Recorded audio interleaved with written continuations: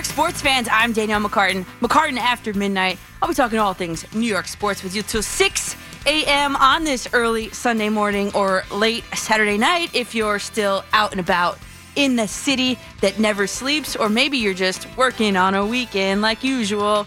Me and Pat are too, everybody. We're coming to you live from the Carton and Roberts studio here in Lower Manhattan. You guys know that number, 877-337-6666. And I just found out that you could text it as well. So Pat is going to be manning the texts tonight. So 877-337-6666. But you know what? Pick up the phone and call. I'd love to talk to you guys. And of course, all of it loaded up with your best content only, please.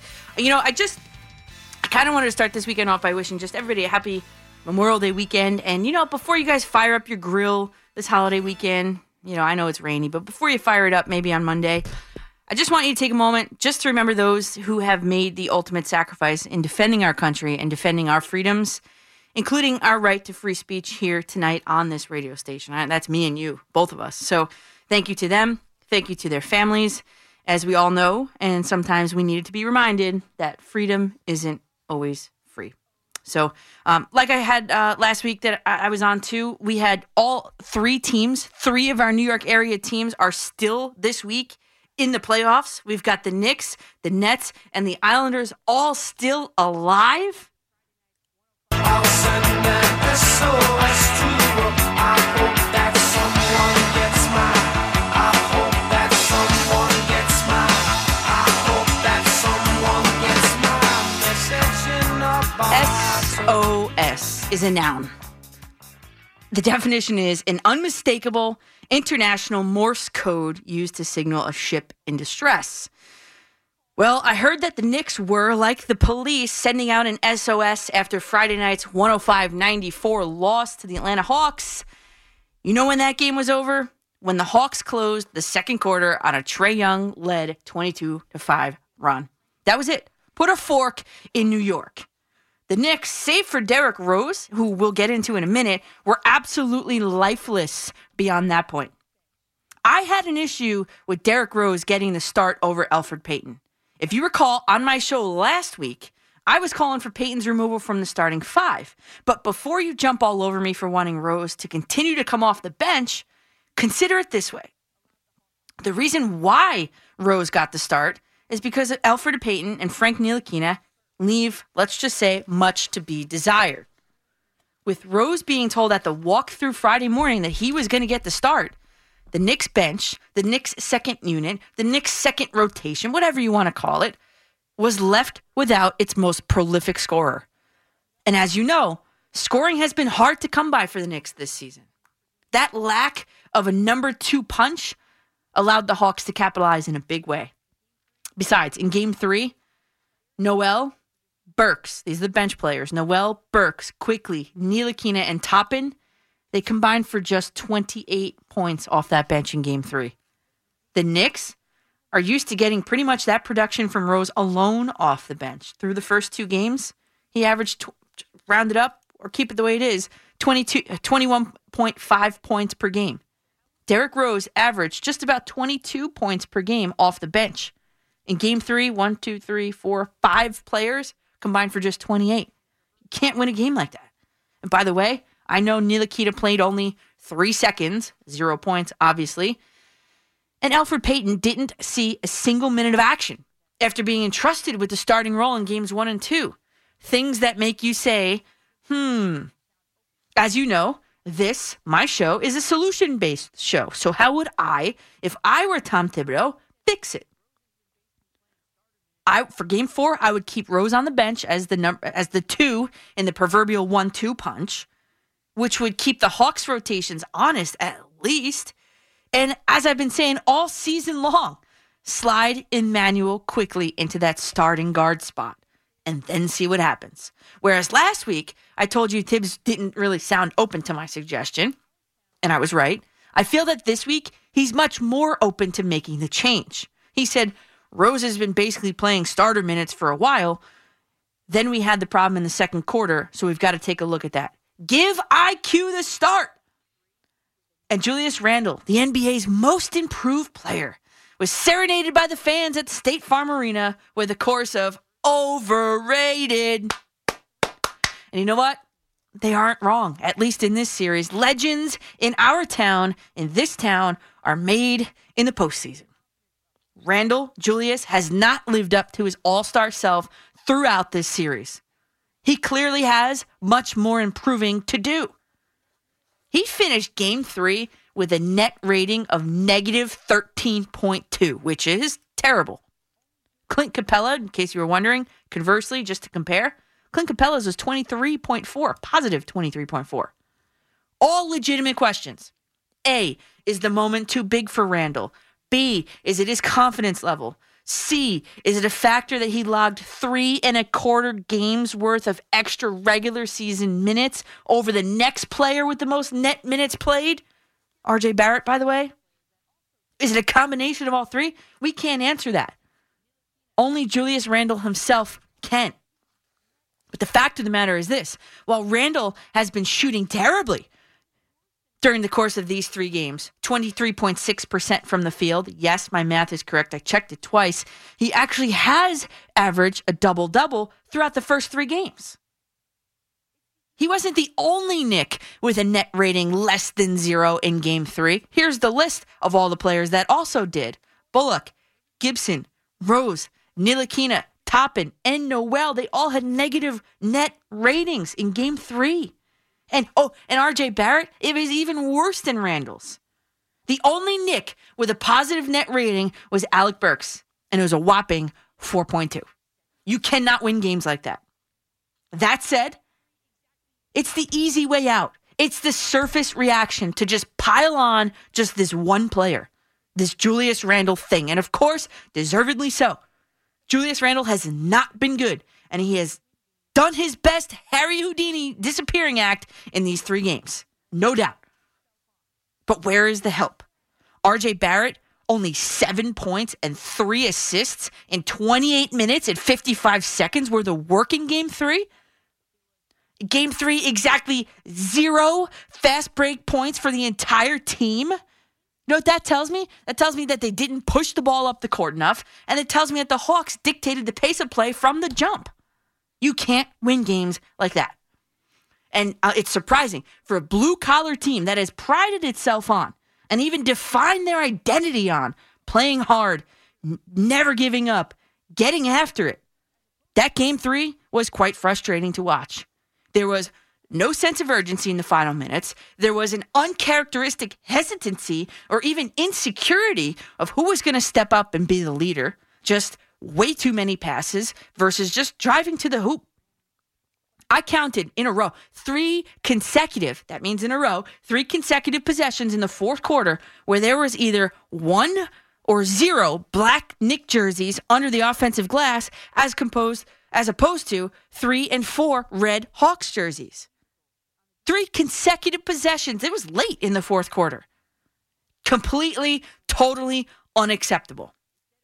You may not be able to control how the ball falls or the friendliness of the rim, but you can control your effort level.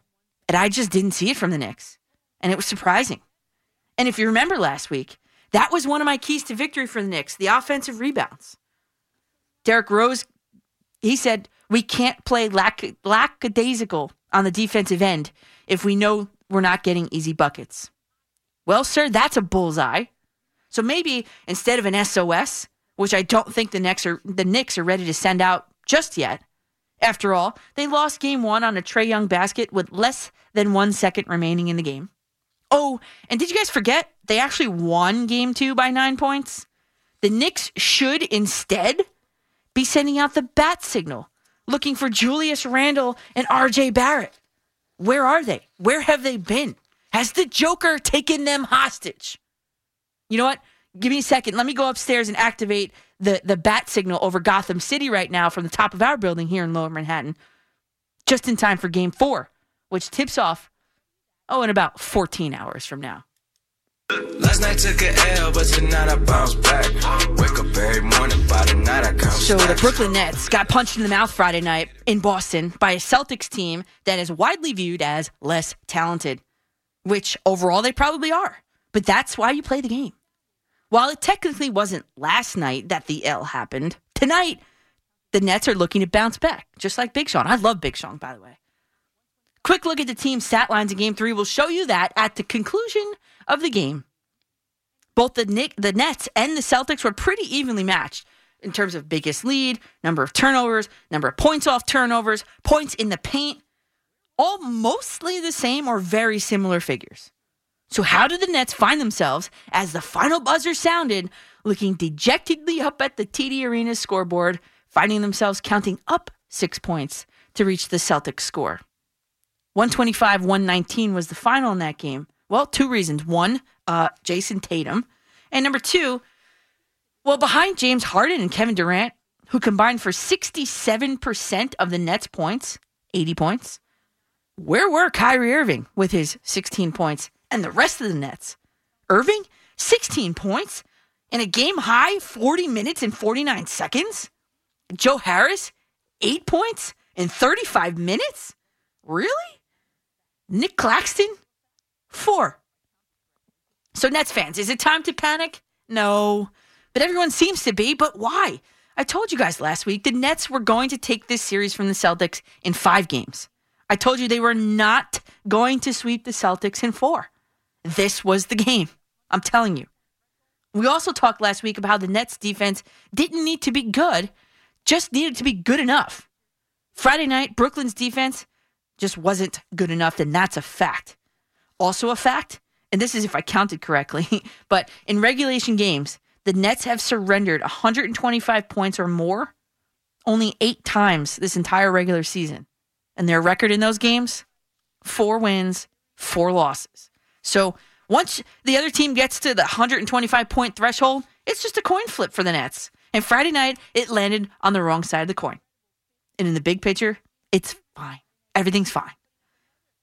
I also told you, and here's the exact sentence I used last week, the Nets just need to make a handful of fourth quarter stops and not allow the opposing superstars to enjoy career nights.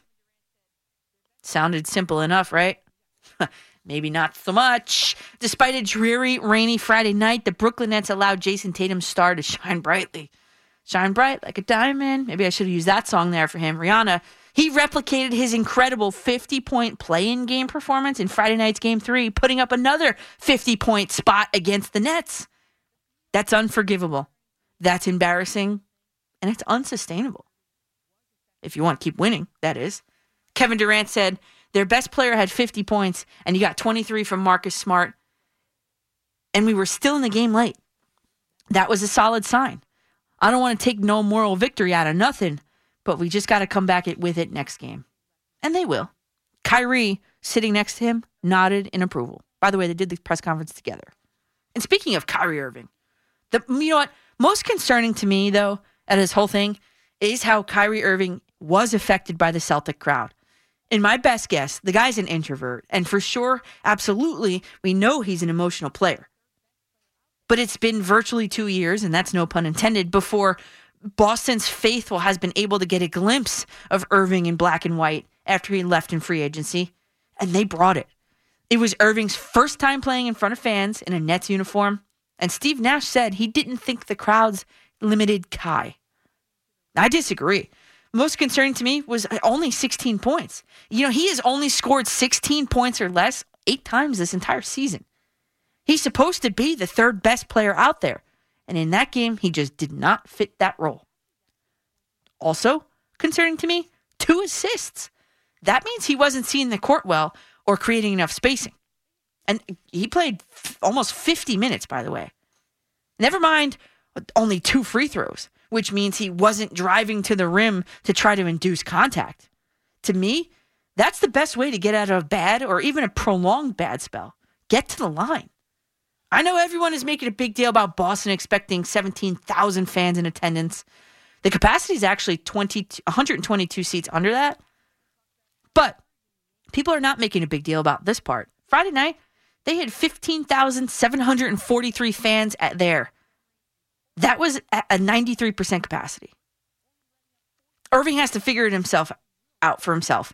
I know we laughed about it earlier in the season, but maybe some more sage is in order for number 11.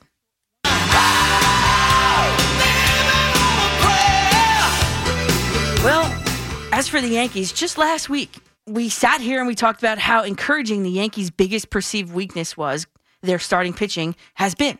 We talked about how Kluber, Herman, Montgomery, and Cole had combined for 30 innings of work, only letting up 14 hits and 0 runs. We talked about how electric Corey Kluber has been, coming off the no-hitter, which was one walk short of a perfect game in Texas. And I've been on that Corey Kluber train from the beginning of this season. Don't forget about the inside track that the Yankees had on him.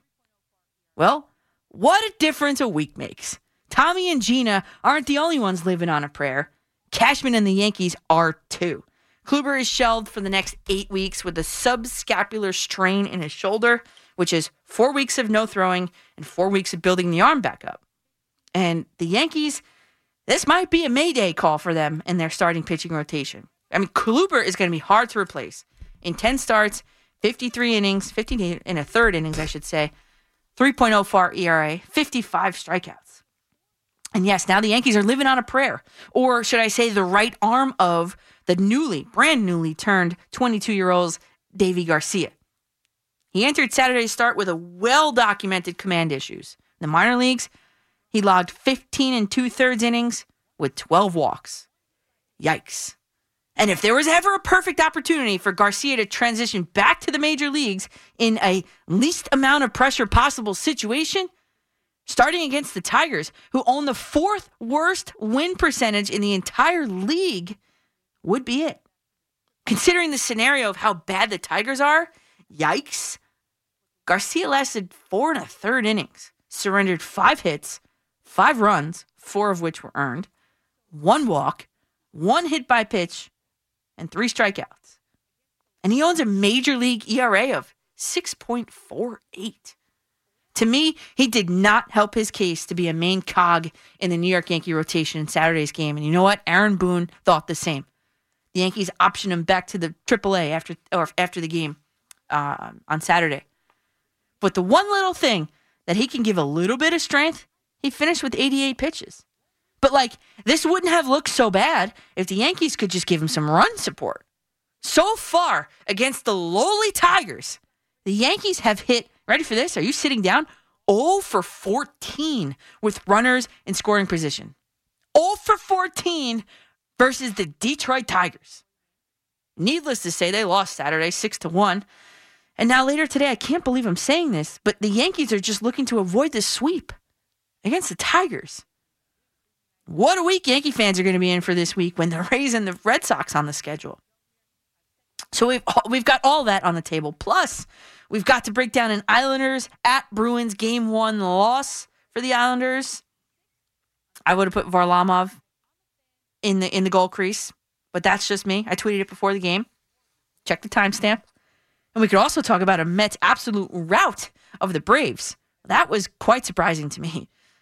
So it's all on the table for you guys. We have a busy night ahead. We have till 6 a.m. We've got, almost 4 hours left to go here. I've set the table for you guys. It is time to eat your 2 a.m. snacks.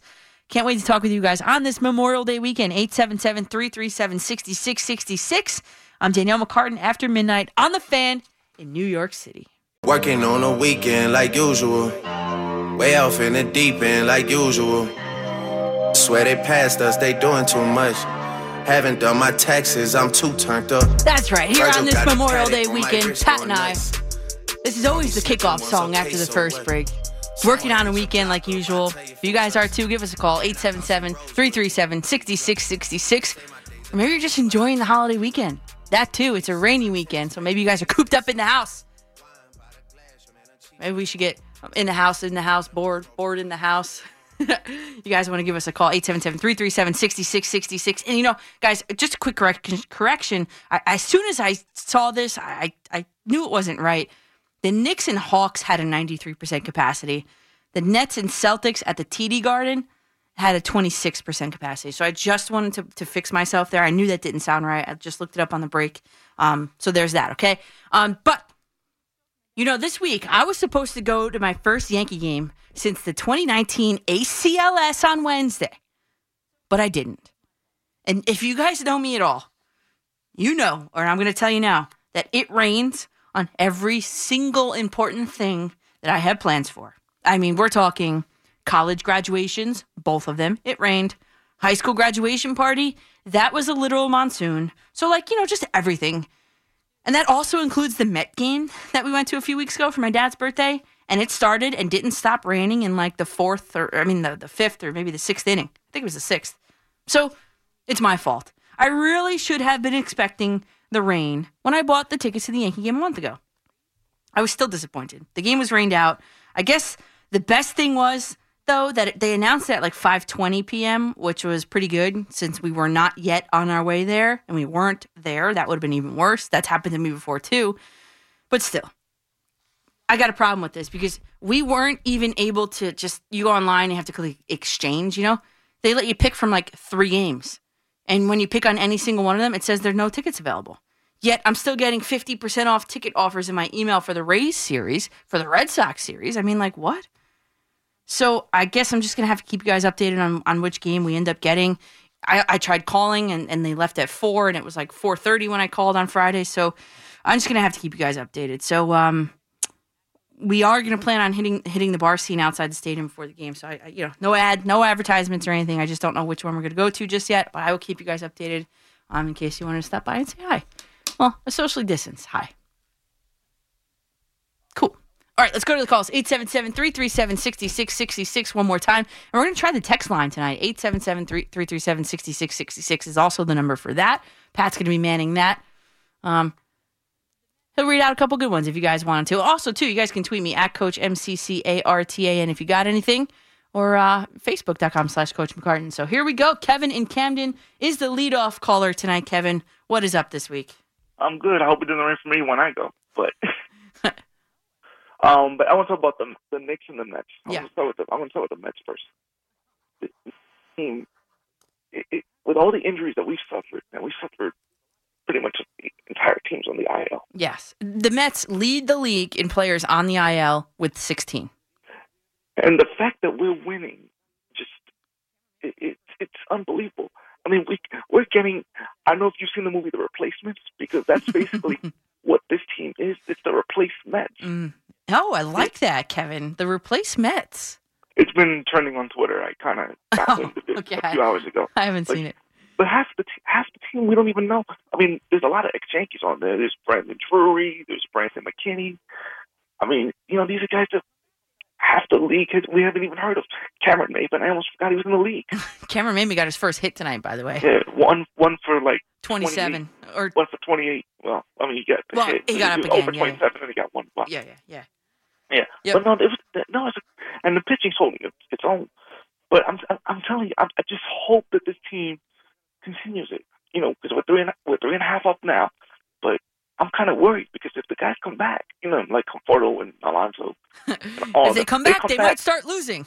I know, that's what I'm a little worried about. But I'll take the wins anyway. We can get them at this point. You know what? And I'm pretty sure I saw on Twitter also, speaking of, the Mets, don't look now, but I think they have the biggest divisional lead over the second place team in the entire league. I mean, what? That's true. I saw it on Twitter. That's true. What? But I got to talk about the Knicks too. Oh man, it's not positive here. My prediction last week, it went out the window. I said they would win 2 at home, and they did not. Yeah. This team, I think I said this to Lori, that I think just playing too tight and too nervous. Like the Hawks planned their whole strategy on Randall, and it's showing. Mm-hmm. The whole team. I mean, it's just and Peyton. Why was he starting? I mean, he didn't start the last game, but he shouldn't have started the first 2.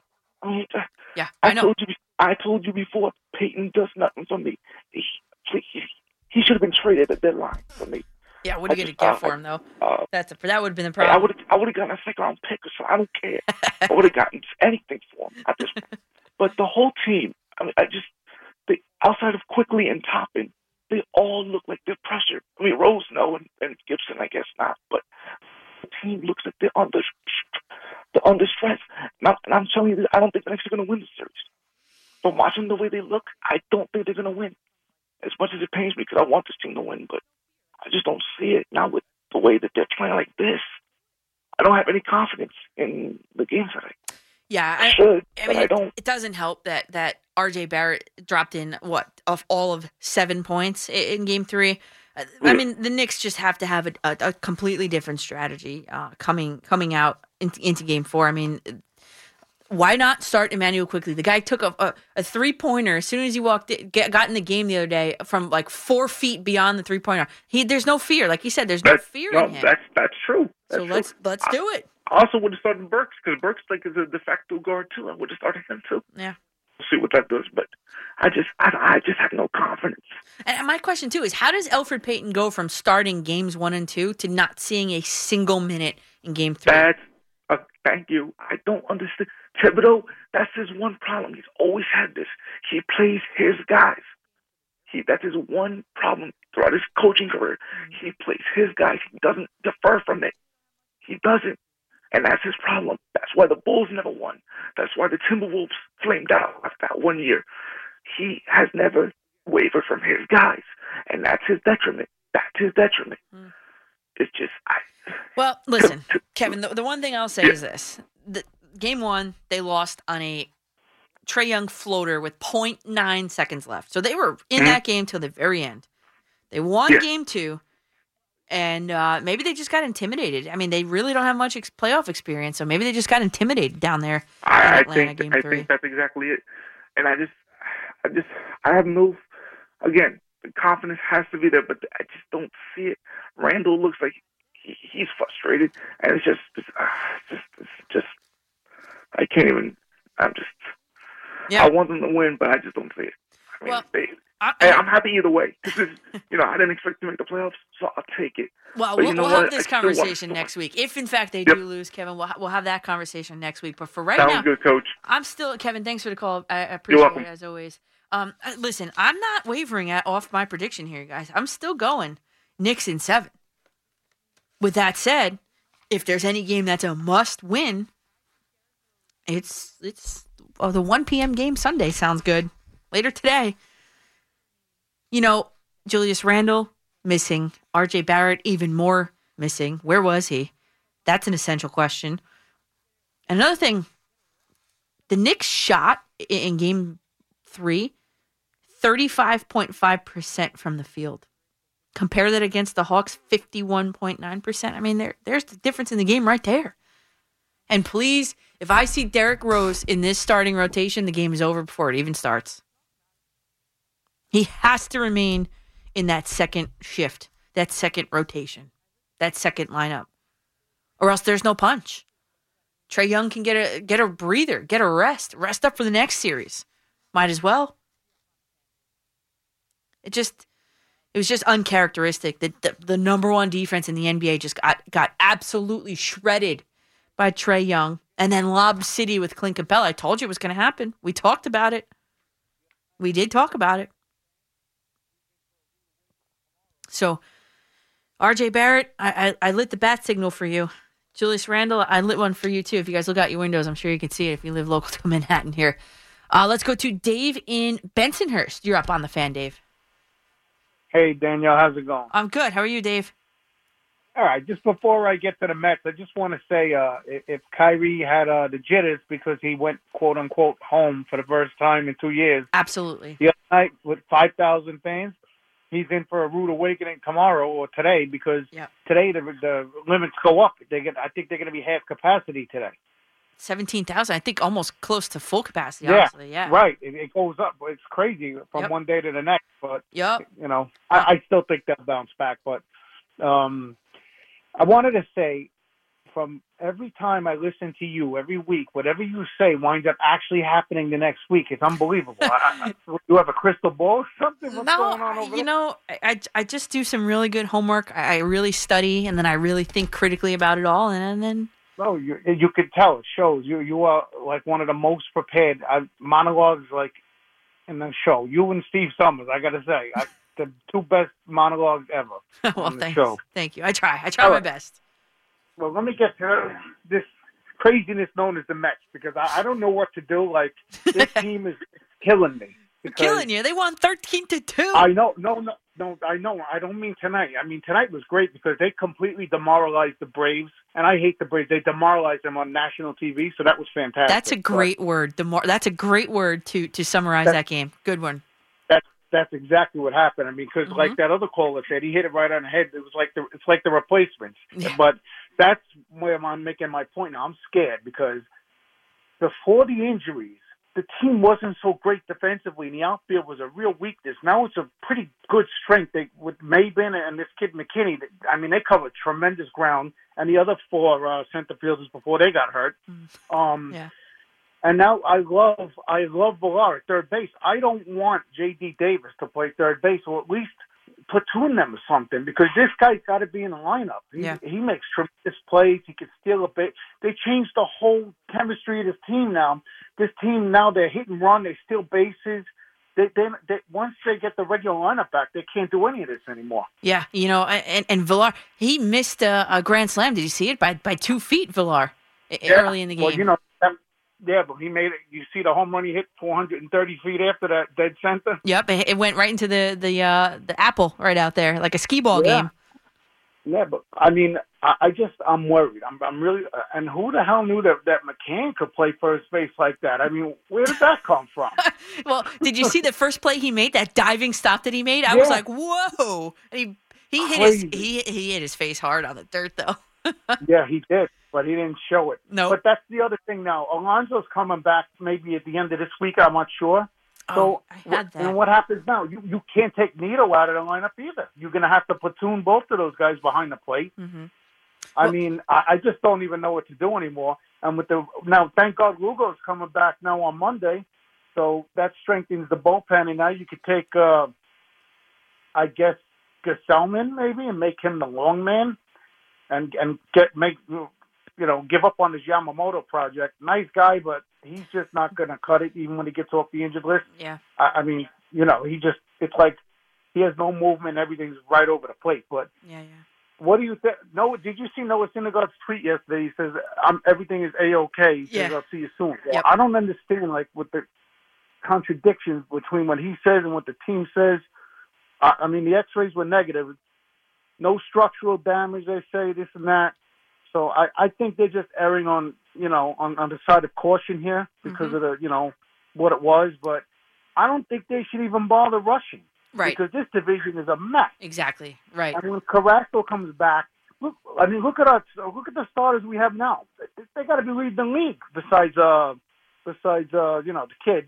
Right. Look at the ERAs of DeGrom, Stroman, and Walker. Yeah. And Dave, all great points there, Dave. And listen, because I got to hit the break here. But listen, the Mets, did you ever think the Mets were going to... By the way, Alonso comes back. He's out until at least May 30th, Alonso is. So when you look at the Mets, and good call there, Dave, lots to bring up. And I know I have to hit the break, and we can talk a little bit more about this. But in terms of platooning, it's going to have to be that way. Look at that. Luis Rojas has all of these options ahead of him moving forward. You're right. The whole complexion of this team has changed. Yes, that is true. And they're winning games. There's a lot to be said for that. And I know maybe Mets fans don't want to hear it, but that kind of stems from the manager. McCann could play first base all of a sudden, right? And then this whole thing with Syndergaard, I think like you said, there's no need to rush him back. The Mets pitchers are doing fine. That's this week. Things change week to week, but the Mets pitchers they're doing fine. They don't need to rush him back. And getting him back, what looks like mid-August, that's just going to be like an addition at a late trade deadline. It's just an addition. There can't be a subtraction with that. So the Mets, they're in a really good spot. And guess what?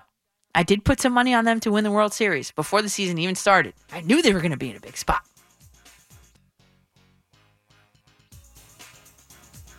Mets fans, for the best coverage of the New York Mets, look no farther than MetsMerizedOnline.com. Their talented staff of writers are committed to full, comprehensive Mets coverage, including exclusive interviews, daily original articles, great weekly features, and in-depth analysis of the Metropolitans and the entire minor league system. Metsmerized Online is the go-to place for all you diehard fans, so grab your smartphones, grab your tablets, grab your desktops, and get to Metsmerized today. It's the relaunch of the Guns N' Roses show at MetLife Stadium August 5th. Tickets are on sale now at LiveNation.com. And starting Tuesday, we'll be giving away at least 6 pairs a day during our Guns N' Roses box office blitz on The Fan and streaming on WFAN.com. like it. I like it. So, Saturday afternoon. By the way, Danielle McCartan here on The Fan, back with you guys until 6 a.m. Back in the New York groove till 6 a.m. on The Fan. At Coach MCCARTAN is the Twitter. And Facebook.com/Coach McCartan as well. So, Saturday afternoon, I'm preparing for the show all day Saturday. I wake up, I get on the computer all day long. I get a text from a number that doesn't normally pop up in my phone. It was a picture message with a little bit of text with it, and it was from Big Zoo. He sent me a picture message of a Vanderbilt numbered 32 jersey, a helmet, and a pads combination in like this glass case, and he wrote, Sarah Fuller display at the College Football Hall of Fame. That was pretty cool to see, so thanks for thinking of me. So I was thinking, like, wait, obviously the College Football Hall of Fame is in Atlanta. And then I started thinking of, like, wait a second. Was this the story that my dad was telling me about the other day? Because he is not the best storyteller, okay? And then I'm like, wait, this must have been the guy that Boomer sent to Atlanta to watch the Knicks game. And then when I got here, kind of confirmed that with producer Pat. And Pat kind of filled me in with the whole story here. But, yes, Zoo was sent to Atlanta by Boomer. My dad told me it was a listener. I was like, Dad, that didn't sound right. What's the story? No, yeah. So Zoo is a huge Knicks fan, and obviously he's been producing here now for I think 3-4 years almost. And he did a shirtless reaction video on Twitter after the Game 2 win. And Zoo got a lot of traction. You know, he got a lot of followers after he ran the board for Boomer and Gio back during Christmas when he filled in Freddie Scazzeri. So he was, became a fan favorite, and then he did that. And then, of course, Boomer and Gio talked about it on Friday, and Zoo blew up even more. And he went viral. And he was filling in. And if you were watching or listening on Friday morning, Boomer brought him in the studio, and they were talking to him. He goes, hey, you want to go to Atlanta? And the look on Zoo's face was unbelievable. But, Boomer hooked it up. Gave him 2 tickets for both Game 3, which was Friday night, and Game 4 later this afternoon.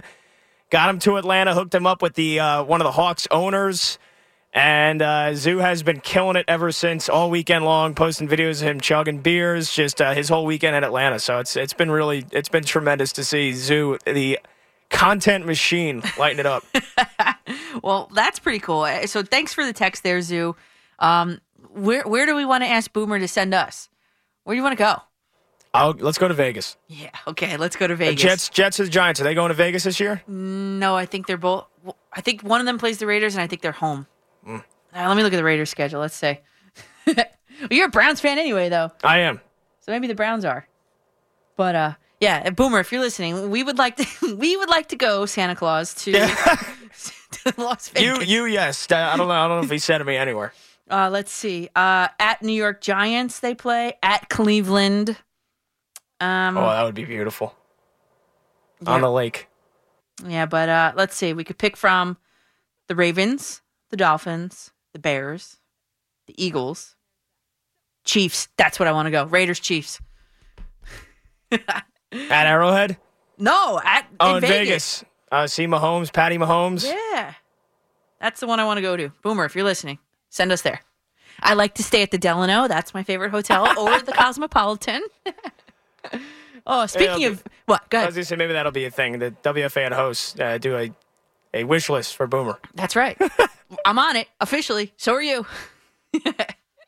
And there's that. So 877-337-6666 is the number. Glad that Big Zoo is having a big fun time there in ATL. Hopefully he can bring the Knicks some luck. And if the Knicks lose again, he was clearly part of the problem. He was the reason why they lost. All right, back in the order that you guys called. James in Monroe, you're up on The Fan. Good morning, Danielle. How are you doing? I'm good. How are you? I'm doing great. I want to talk about the Knicks, and I want to talk about the Mets. Knicks, Mets, got it. Okay, with the Knicks, so much that I agree with you as far as what's going on with the Knicks as far as their players and what they're doing and what they're not. Mm-hmm. Very big point that the Knicks, I don't know what it is, but under the boards, they look so horrific. I mean, they have gotten dominated on the boards, and that's a very big part of what's going on with their team. that's one of the reasons why they're really getting muscled under the boards, and they're not getting out on the transaction very fast. Yeah, and that's like an effort thing, which is weird to me because they are always put in good effort, and that's weird to me that they're getting dominated on the boards. It looks like they look like they have like got their body drained or something. I don't know. Even when I'm watching Randall shooting, he's not even getting off his feet to shoot the ball. Like he's just shooting the ball towards the net, but he's not getting off his feet to get any kind of arc. So if you notice, a lot of their players are coming up short on their jumpers. It's like they look tired. They look run down. A lot of it has to do with, let me tell you something. The Hawks have really dominated them defensively. They have stopped the Knicks. The Knicks are not penetrating the lane. They're just, and when they're jumping in the air, they're trying to pass while they're up in the air, and a lot of their passes get intercepted or get thrown out of bounds. That's a very big point of what's going on with the Knicks. I think the Knicks are still going to rebound like you do, and I think that the Knicks are going to win this series. Yep. I really believe that. I think the Knicks are a better team than them. Yeah. I just think that they just came out flat. I just think that, they got to change it up a little bit. And the point that you made, which is excellent, about Derrick Rose coming in on the second unit. Yep. That is, when they have their second unit right now out on the floor, there's nobody to score. And that's a very big point of why they have gotten dominated when they have Trae Young on the bench, and they don't score. They just don't score the Knicks. Exactly. That's right. Put him back. You got to put him back on the second unit, and give IQ the start, man. It's about time the guy gets a start. Yeah, quickly. I'm telling you, quickly. The 3-point shooting machine. I know. They should give him a shot. I tell my son all the time that when he comes in, he's a blast. He comes in, takes those 3-pointers. He don't care where they're from. Yeah, fearless. Okay, and my point with the Mets is, you know what? One of your callers just called in a little while ago, and he was discussing, VR at third base. You know what? That guy has played third base like no other Met has played in a while. Yeah. Some great plays. He caught a rocket. What was it, the first inning? A rocket right back to him at third base. Whoa. Like self-defense almost. He's been doing this since he got the third base job. He has made so many great plays at third base. It's amazing. And you know what? He's contributed hitting-wise. He, like you said, he almost had that grand slam tonight, and then he had the home run. But he's been a really good find for third base. I'm serious. Yeah, nice little surprise he is, yeah. And you know what? Like your caller was saying before, when J.D. Davis comes back, right now I would stick him in second base. I'm sorry.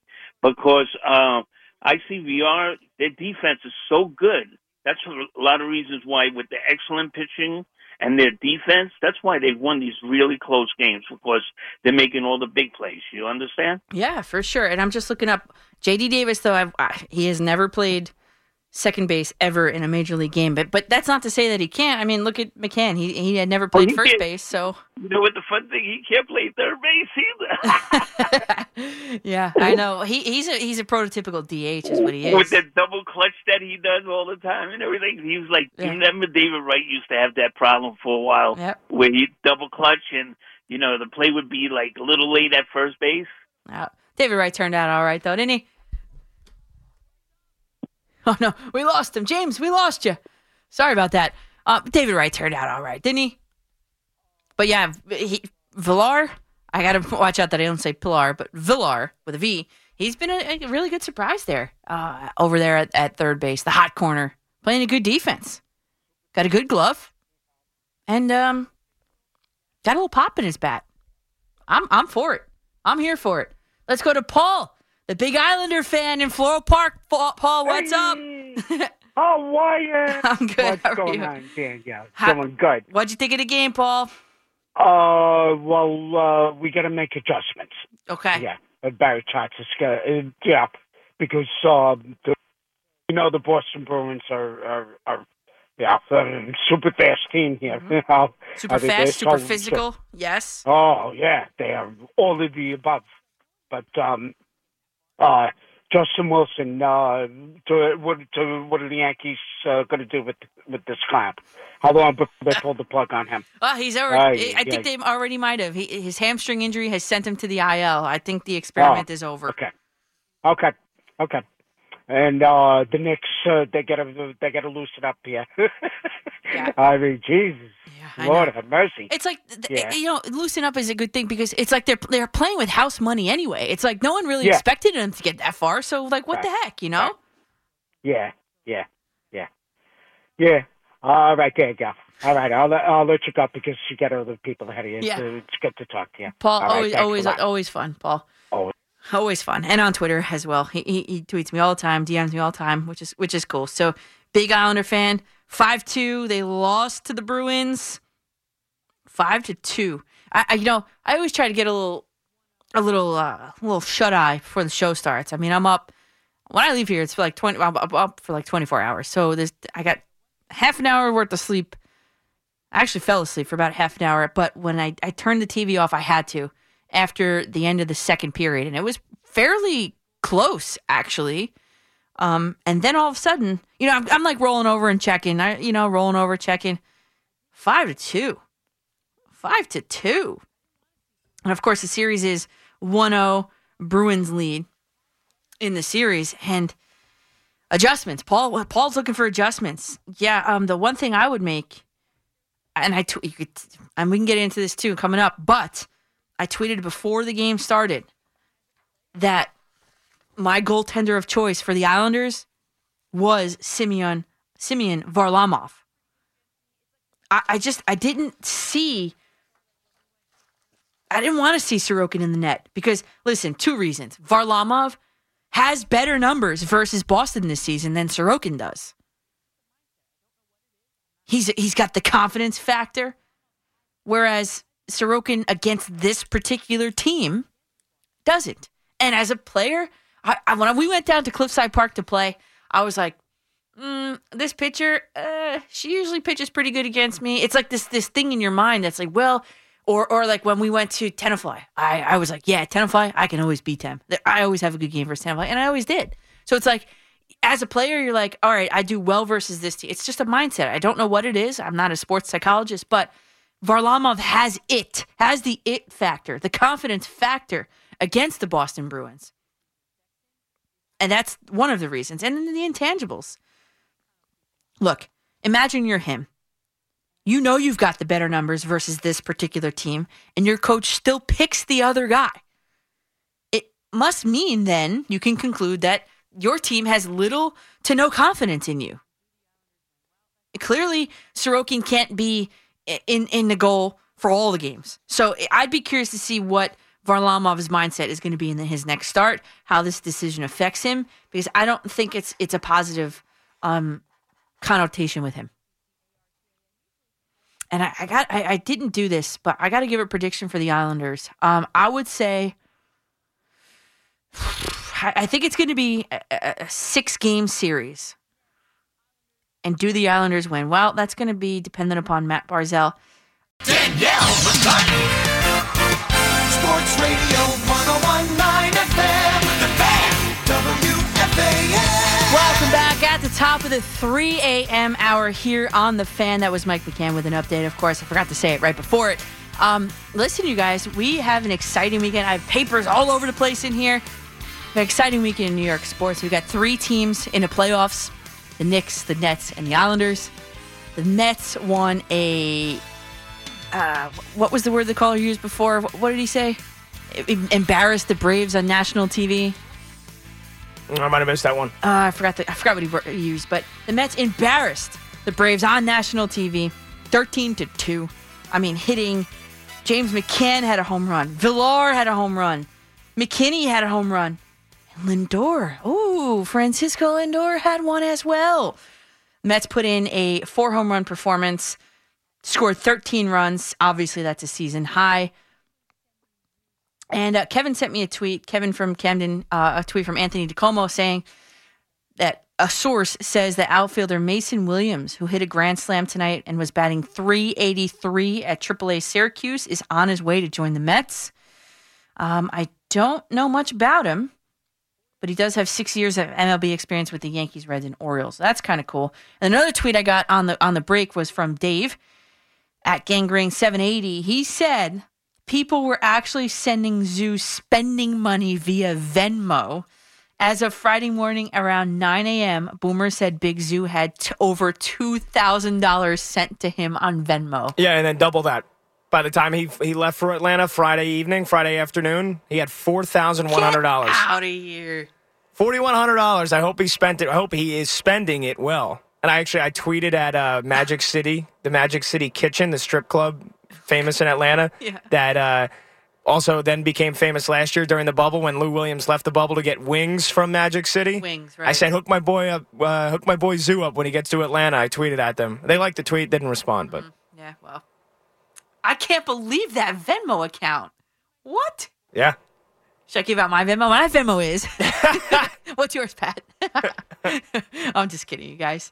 Well, that's cool. Good for you, Zoo. Good for you. Sounds like an awesome. I can't wait. Next week when he comes in here, I can't wait. I want to have him on. As soon as he walks in, I want to have him on to talk about it when he walks through the door next week. If he's not still in Atlanta. Might not come back. He might not come back. He might be, you know what he might be? He might be taking that $4,000 and spending it on a courtside seat at the Garden. He's going to be sitting next to Spike Lee at the Garden. Ooh, I'm honestly, I think there's a good chance I'm going to Game 5. Really? Oh, yeah. What day is that? Wednesday night. Wednesday night. Because they play today, and then they got the 2 days off, so they play Wednesday night, Game 5 at the Garden. Good chance I'm going. I don't want to say it's definite, but there's a good chance I'll be at the Garden. I want to go. I want to go. Oh, my God. It's just sounded so electric there through the TV that I just want to go experience it. Yeah, even, I can't imagine another 5,000 and having a sold-out Garden, 21,000 people, but 15,000, man, it's good to have sports and fans back and, basically be back to normal. Almost. We are almost there. Let's go back to the calls. 877-337-6666. Vernon in Manhattan. You're up in the 3 o'clock hour. You're first up, Vernon. What's up? Hey, Daniel. How you doing? I'm good. How are you? I'm doing good. Mets doing well, so that's pretty nice. Understatement of the night. Yeah. The Groms will be pitching Sunday. So I guess the Mets are going to score 13 runs for the Grom. Am I right? You know what it is, Vernon? What happened was they used up all their runs tonight because they don't plan on scoring any later today. That's what's going on here. Okay. Well, anyway, from last Sunday, I want to talk to you about women's baseball. And what I'm about to tell you, and the fans who are listening, you are going to be in shock what I'm about to say. Tell me.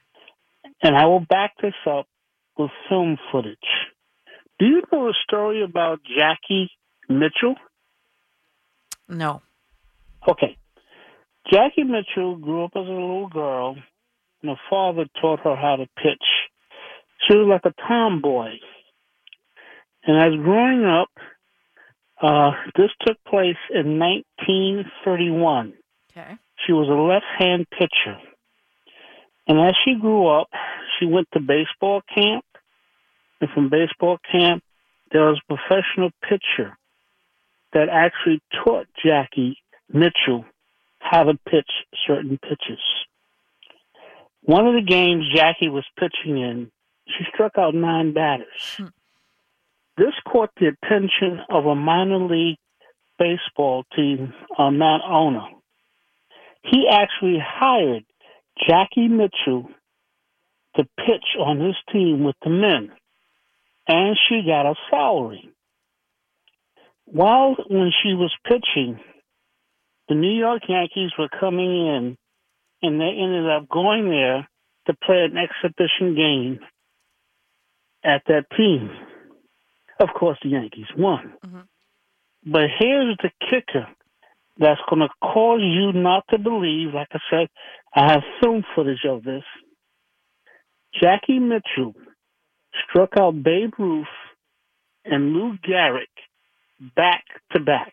What? If anyone here don't believe me, look at the story of Jackie Mitchell. there's 4 different film footage about this woman. So when Babe Ruth come up to the plate to meet against Jackie Mitchell, she threw 4 pitches.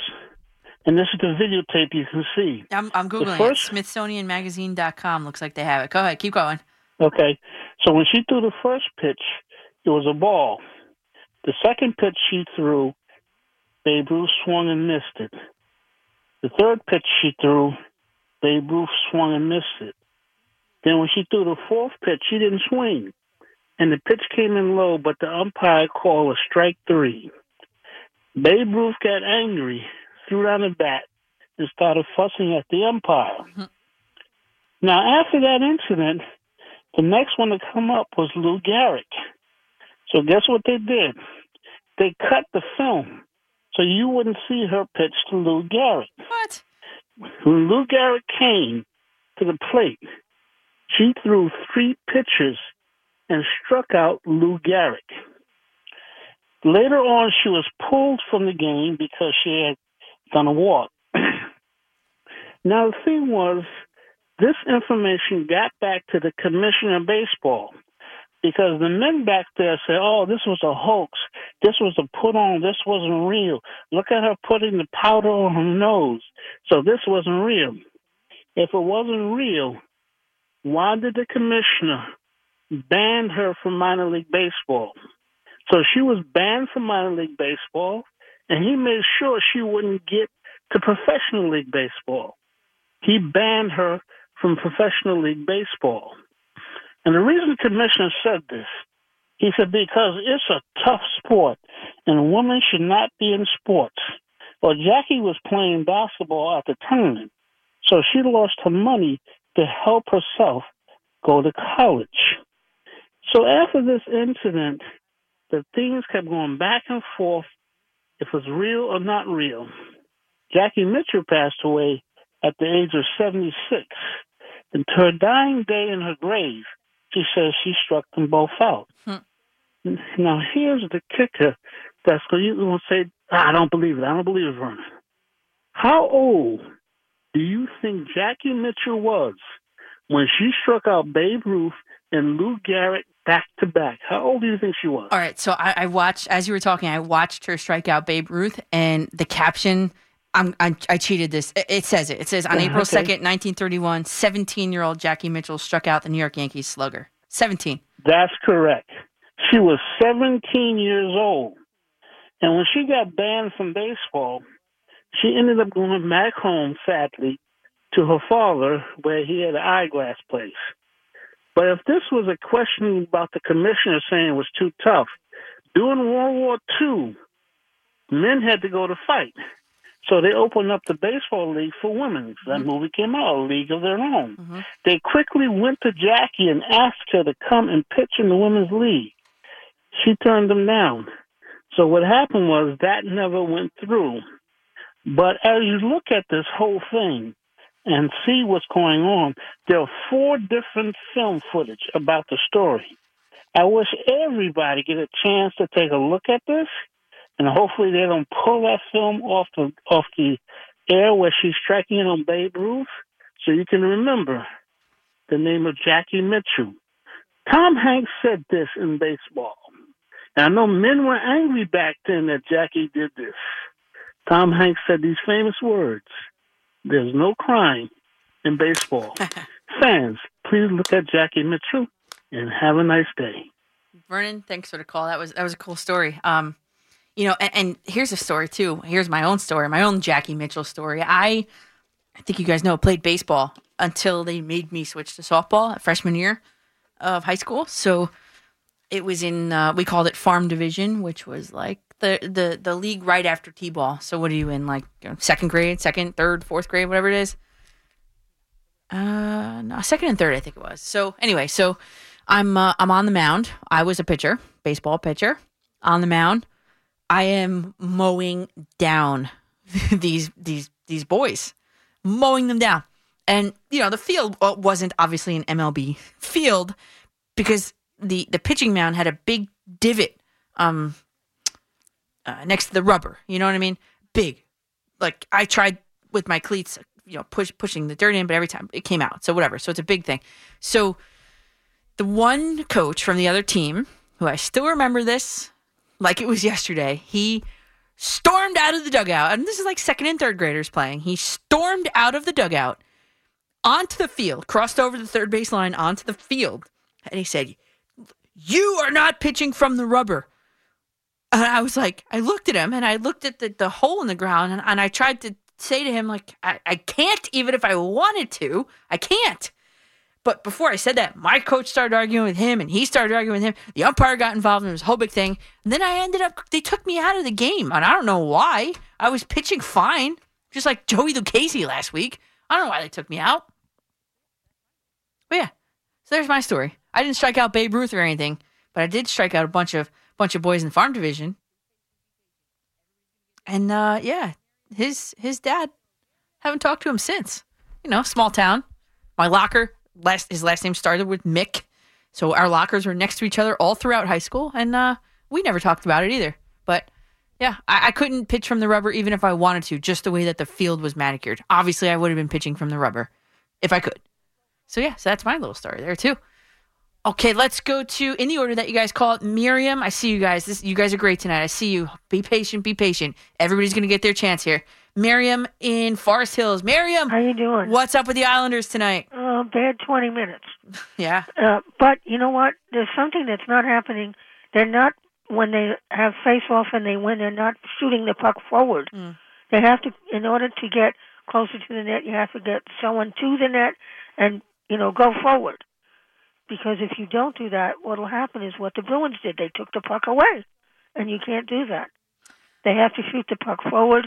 And please, Matt Barzal, score some goals. You know what? I was just about to, I just wrote down, Matt Barzal, still no points, only one shot on goal. In Pittsburgh, he had a great chance. Sidney Crosby stole the puck from him. He had a great chance against, in Pittsburgh, but he couldn't score because Sidney Crosby dove and took the puck away. Mm-hmm. And that's, him getting going, or the failure to get going, is kind of the reason why I'm picking the Bruins to win this in 6. Well, if the Bruins, the one thing I think will happen is he's got to realize he's got to help. So if he does and he gets points, the Islanders will win in 7. Mm-hmm. But he has to help. Now, I can tell you, I play baseball differently than you do. I play with a ball that beeps. Have you ever heard of a beeper ball? No. Blind people cannot see the ball. So there's a ball that was made, a softball, that they put a device in that beeps. And the person would throw it, and you'd hear it coming, and you'd hit it. Really? Yep. My problem is I don't run. Okay. I have a bad foot. Okay. But I hit a beeper ball so far that they didn't want me playing anymore. No way. Yeah. That's not fair. Yeah, I know. But I did play with a ball that you bounce. You could bounce to volleyball, and I could hit it. Really? And I could also hit a ball off a tee. But I'm short, so they had to make the tee so that it was, but I could do it. But I can play. I don't run too well. But I was the first DH in 1964 in a camp. I hit a single to win a game with a volleyball. That is awesome. Yeah. That's a good story. Thank you. I thought you'd want to know. I like that. Yeah, of course I want to know. Yeah. I can't run, but I can hit pretty good. When I played, I went to LIU, and we had a pretty good LIU baseball team. And they wanted me to hit a baseball. So what I did was I took the bat in one hand and the ball in the other. I threw it up in the air, and I hit it down the hallway. The teacher had to come out and ask what happened. That's when I started coaching. To toss it up with the left and hit it with the right with 2 eyeballs, too, that's not an easy thing to do. I had to get used to that. Well, you have to listen to where the ball is. Yeah. That's how we learn. To listen to where the ball is and where you are in relation to it. That's how blind people learn to play sports, by listening. We have a ball with a bell in it. That's how you play basketball. You listen to where the basket is. You hear, like that, and you throw it up and you try to hit it. They did that. We have a game called goal ball, which you sit on the floor, and there are 3 people on each team, and they give you a big ball with a bell in it, and you try to shoot it into a goal. And I was always a goalie because I can't run, but I was pretty good at knocking it. It's like in hockey, except it's a big ball. It's like a soccer ball. Yeah. And has a bell in it. So I started playing when I was a kid. I was like 13, 14. And my school for the blind, when I was in 9th grade, they taught us to play with a volleyball, which wasn't that hard. But you have to be able to listen to where the ball is and where you are in relation to it. Mm-hmm. If you overswing, it'll either hit you in the head or you'll miss. That sounds like Giancarlo Stanton. Yeah. But I'm just telling you, that's how we do things. Yeah. Very cool, Miriam. Thanks. I thought you should know. Yeah, thanks for that, Miriam. You're welcome. We'll talk next week, hopefully after an Islanders win. How about that? that? I hope so, too. Take all care. Right. Bye. Bye. See, you guys are getting all kinds of education tonight. You callers, you're always the best. So let's do this here. I'm going to tell you, and here's another thing you're going to learn. I got a game plan for the Knicks for Game 4 later today. I got a change of their game plan. Okay, Tom Thibodeau, are you up right now in a sleepless night? Are you listening? I got to change a game plan for you. I know you guys are listening. I know the phone lines are jammed. I will get to you guys. I got some check-ins from the Jersey Shore, from Staten Island, Comac, and Queens. I see you guys. I will tell you what I think the Knicks should do coming up in a very short couple seconds here. Move your body left, right. Underneath the moonlight. Coming up tonight, it's the Brooklyn Nets and Boston Celtics in Game 4 of their NBA playoff opening round series, with the Nets up 2-1.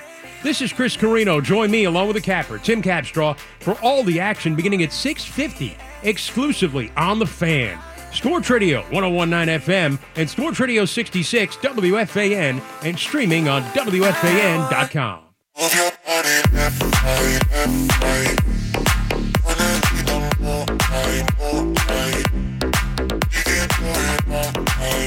Oh, yeah.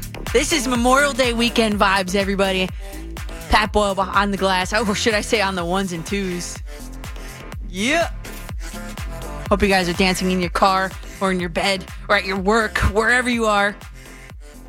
This is how we do it here on McCartan after midnight on The Fan. I told you guys that I had a game plan for the Knicks real quickly. Game 4 later today.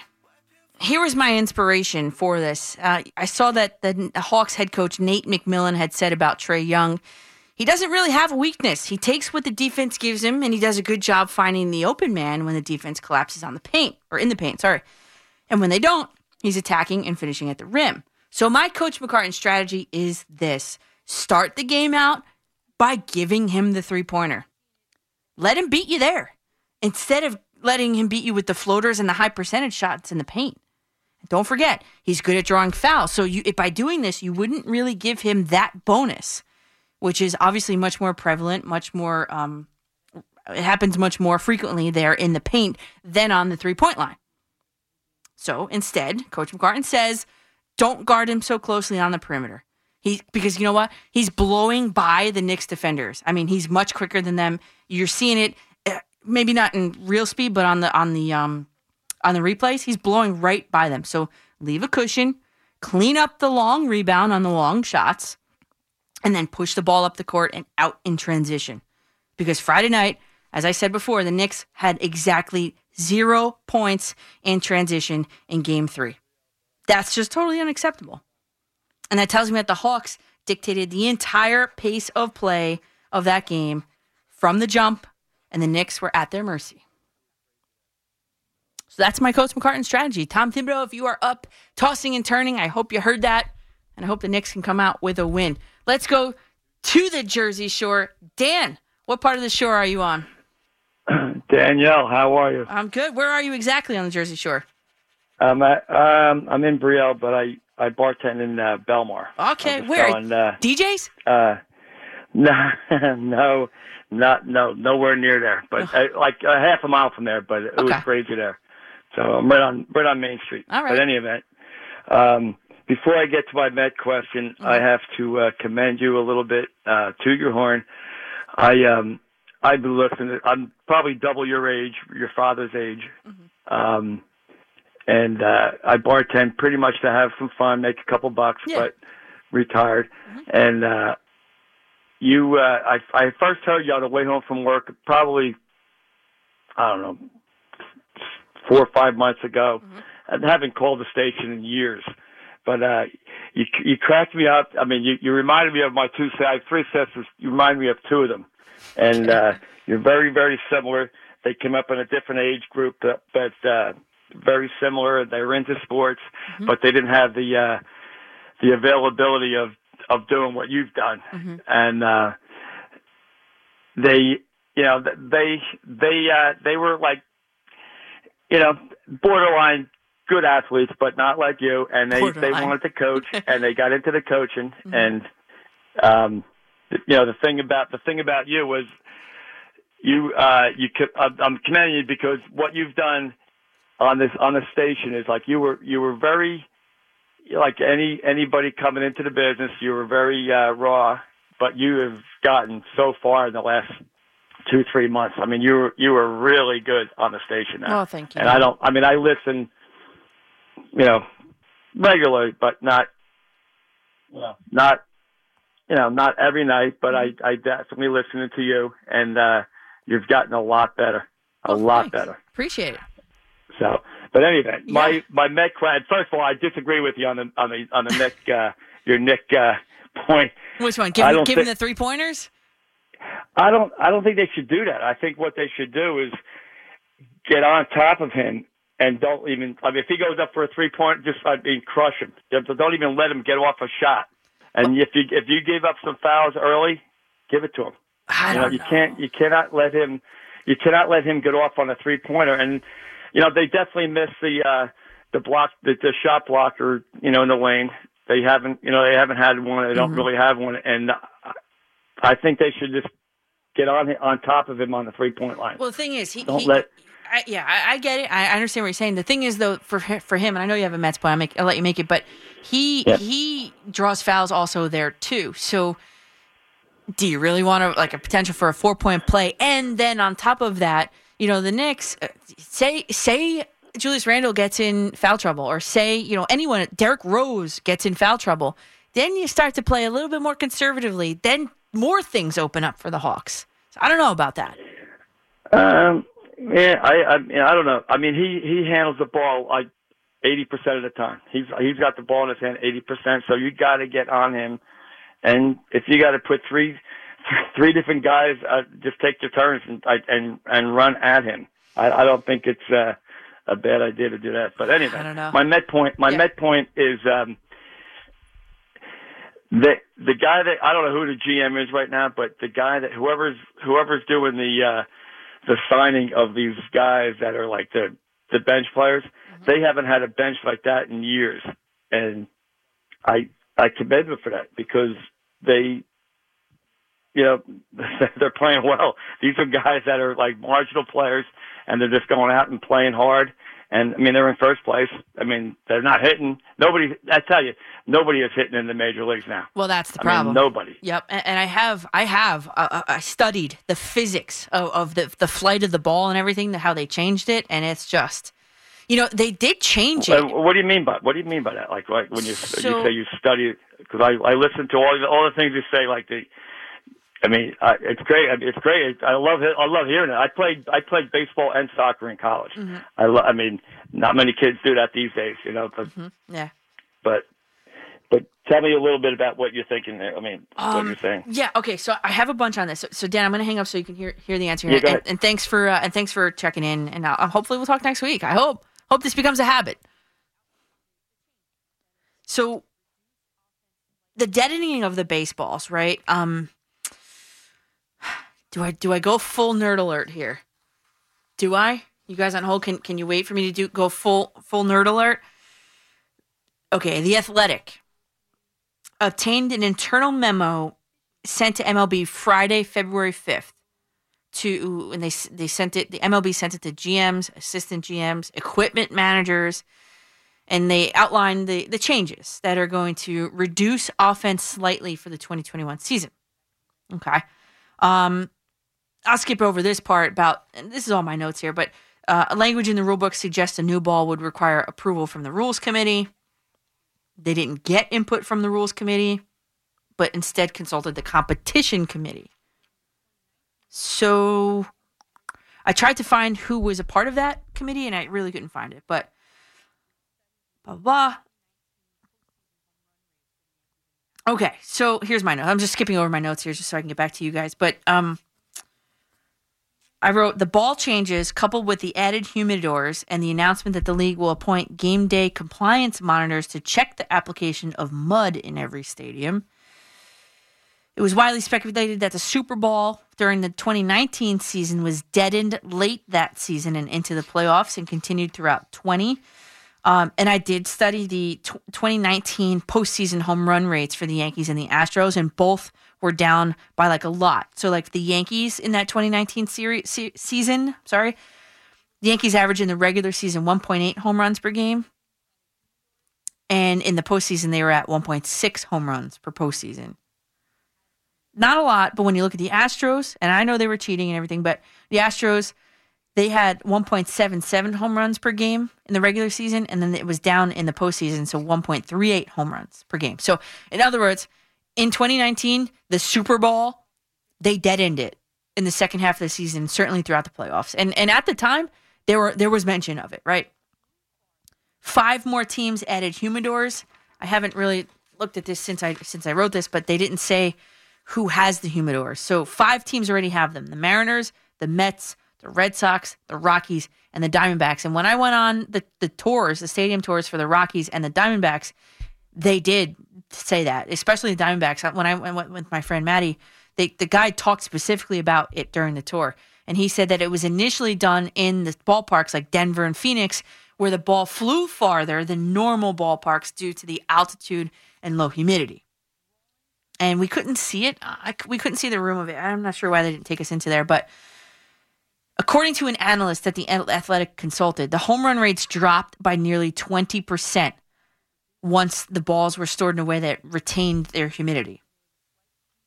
So the science behind it, and this is going to get real nerdy here, but Commissioner Manfred's statement said, in an effort to center the ball with specific range for COR and CCOR, Rawlings produced a number of baseballs from late 2019 through early 2020 that loosened the tension of the first wool winding. This had 2 effects. It reduced the weight of the ball by less than 1/10 of an ounce, and there was a slight decrease in the bounciness of the ball. And COR is the coefficient of restitution, or the relationship of the incoming speed versus the outgoing speed. So bottom line, in other words, this new ball that they introduced in 2019 through early 2020 was going to be less bouncy. And then we weren't sure how less bouncy until maybe, it was played in real life situations. And here we are. It's resulting in, which is the loosening of the tension in the first wool winding of a baseball. You guys ever unwind a baseball? You know what I mean by that? So it reduced the weight of the ball by less than 1/10 of an ounce, which doesn't sound like a lot, but it is. And there was a slight decrease in the bounciness of the ball. So a less bouncy ball, and here we are. And I also look to see, like, has this been done before? Fangraphs says yes. That it was done in 2018 by the Korean Baseball League. And slugging in that Korean Baseball League, when they did it, the slugging percentage was down by 14%, and home runs were cut by 1/3. So the same stuff is happening.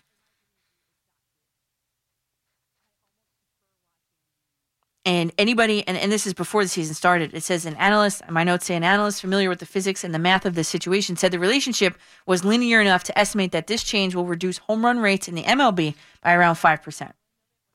It's like adding 5 feet of outfield walls to every ball in the big leagues, in other words. So we're seeing it. That's the nerdy part of it. We're seeing it. And it's, in my opinion, it's not good. I almost prefer watching the Super Bowls. And you guys can call up and give me your opinions, but I almost prefer watching the ball leave the yard, honestly. Because what we're watching, the batting averages are around 200 something? 220, the low end of it, whatever it is, 220, 210, whatever the league average is. It's just hard to watch, man. It's just hard to watch. And of course, they might be cracking down on some of the stuff that the foreign substances that the pitchers are using as well. So, That's the Nerd Alert segment there for you guys on why the baseballs are not carrying as they have been in this particular season. So they have changed them midway through the 2019 season. I think by the All-Star break, I think if this doesn't improve, which I don't see it improving, I think we might see a swing back the other way. That's just my opinion. I don't know. That's just my opinion. So, I don't know. I don't know if you guys like it, but I certainly don't. Aaron Hicks, speaking of Arizona, underwent surgery Wednesday in Arizona to repair a torn sheath in his left wrist, out for the rest of the season. And a former Yankee who I, on the record, never wanted to see leave, came up huge. And they were just showing it on TV. Came up huge for his new team on Friday night, compounding the misery of this whole entire situation. Which Yankee was it? What did he do? I'll be right back to tell you guys all about it. I'm Danielle McCartan with you on the Fan till 6 a.m. in New York City.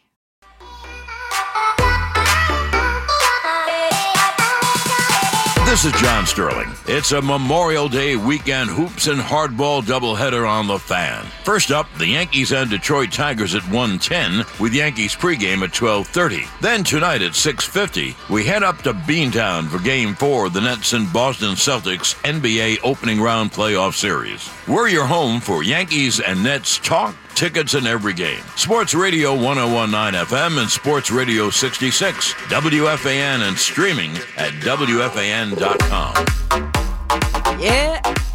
Pat on the ones and twos. I'm Danielle McCartan. I feel like I'm in DJs, ready to throw some napkins in the air. It's Memorial Day weekend. I hope you guys are too. Having a fun time here on McCartan after midnight. McCartan in the morning, that is. Get aboard 877-337-6666. And Mets fans, for the best coverage of New York Mets, look no farther than MetsMemorizedOnline.com. Their talented staff of writers are committed to full comprehensive Mets coverage, including exclusive interviews, daily original articles, great weekly features, and in-depth analysis of the Metropolitans and the minor league system. Mets Memorized Online is the go-to place for all you diehard fans. So grab your smartphones, grab your tablets, and get Mets Memorized today. Yeah. So, Aaron Hicks, out for the season, right? Listen, didn't do it for me anyway. The guy didn't do it for me anyway. Unfortunately, though, the Yankees are on the hook for his contract. And with Aaron Hicks out for the season, with Clint Frazier swinging a foam pool noodle at the plate, with Giancarlo Stanton being relegated to glorified DH, and with Brett Gardner celebrating his 38th birthday this August, the Yankees are in dire need of another outfielder. Too bad they traded Mike Tauchman for Wandy Peralta on April 27th. Yeah, that's right. Yankees universe, including me, woke up with a serious case of FOMO Saturday morning after the play that Tauchman made in his new San Francisco Giants uniform. Did you see it? It was a 5-5 tie. Bottom of the ninth in L.A. Albert Pujols swings on, makes great contact, stares the ball down long as if it's gone. And there might have been a bat flip, too. The entire stadium erupted, but Mike Tauchman tracking, jumps at the wall, makes a backhand catch up and over the wall, slamming against it. Pujols, who was already around first base, can't believe it. The entire Dodgers dugout, hands on their heads, was incredulous. Mike Tauchman, who played for the Yankees through April 27th, took back a walk-off game-winning home run from Albert Pujols. The Giants went on to win that game 8-5 in 10 innings in L.A. I am one of those people with FOMO because I did not want the trade to happen to begin with. And look, I'm right again. Wandy Peralta, who Cashman acquired in the trade, has pitched a whopping 8 innings since arriving in New York, and he's got an ERA of 4.5. On the other hand, Tauchman has about 100 at-bats for his new team, the Giants. He's batting .202, which is not great. But considering we just talked about the baseball, the deadening of the baseball, it's about league average, I'd say. The guy has played in all 3 outfield positions, left, center, and right field. And guess what? He has 1 singular error. And he plays like pretty much, I tried counting, but he plays, believe me, he plays pretty much every single day. The guy's got 1 error. Sounds like the player that the Yankees might need now that Hicks is gone and all this stuff is happening. Cashman, I didn't like the move when it happened. Don't like it now either. Certainly don't like it now either. Man, FOMO, Mike talking. The guy hustled. I liked him. I did like him. Me and my cousin liked him. There's text messages. My cousin's like, why'd they trade Talkman? I don't know. We both liked him. I don't know. All right, let's go to John in Staten Island. Thanks for hanging there, John. You were at the Met game tonight. Tell me about it.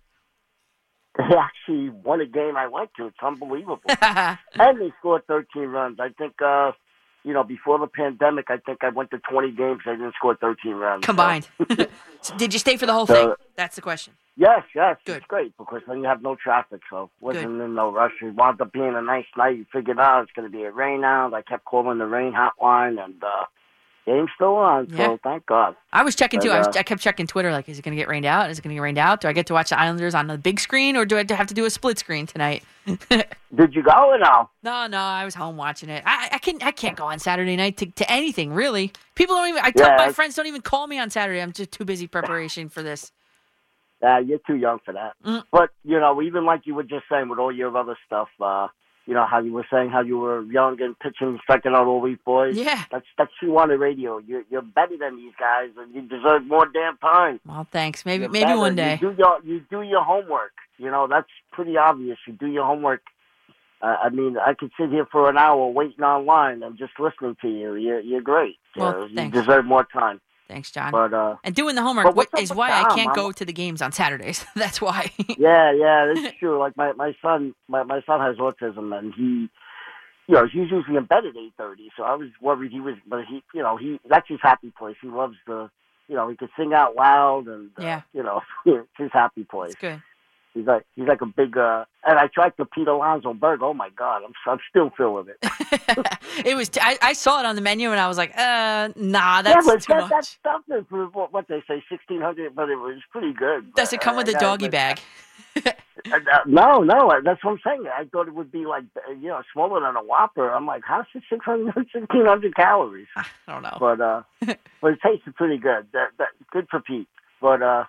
What's up with Dom, though? I'm watching him, and he don't even drive the ball anymore. Every time you turn around, it's like, you think maybe hit a fly ball to the outfield. It's just, he don't look Dom. He's not driving pitches, I don't know if maybe it's a knee injury, but... I don't know. I'm wondering, too. I'm wondering, I'd have to do a comparison. I'd have to do a split of what his batting average and, how he hits as a first baseman versus how he hits as a left fielder, because I could tell you, sometimes when you're not playing in your normal position, it's it's different, and I'm wondering if that's affecting him. But it's been a year, so it's not like it's new to him. He played like that last year, and he hit great last year. So it shouldn't really. You have to realize.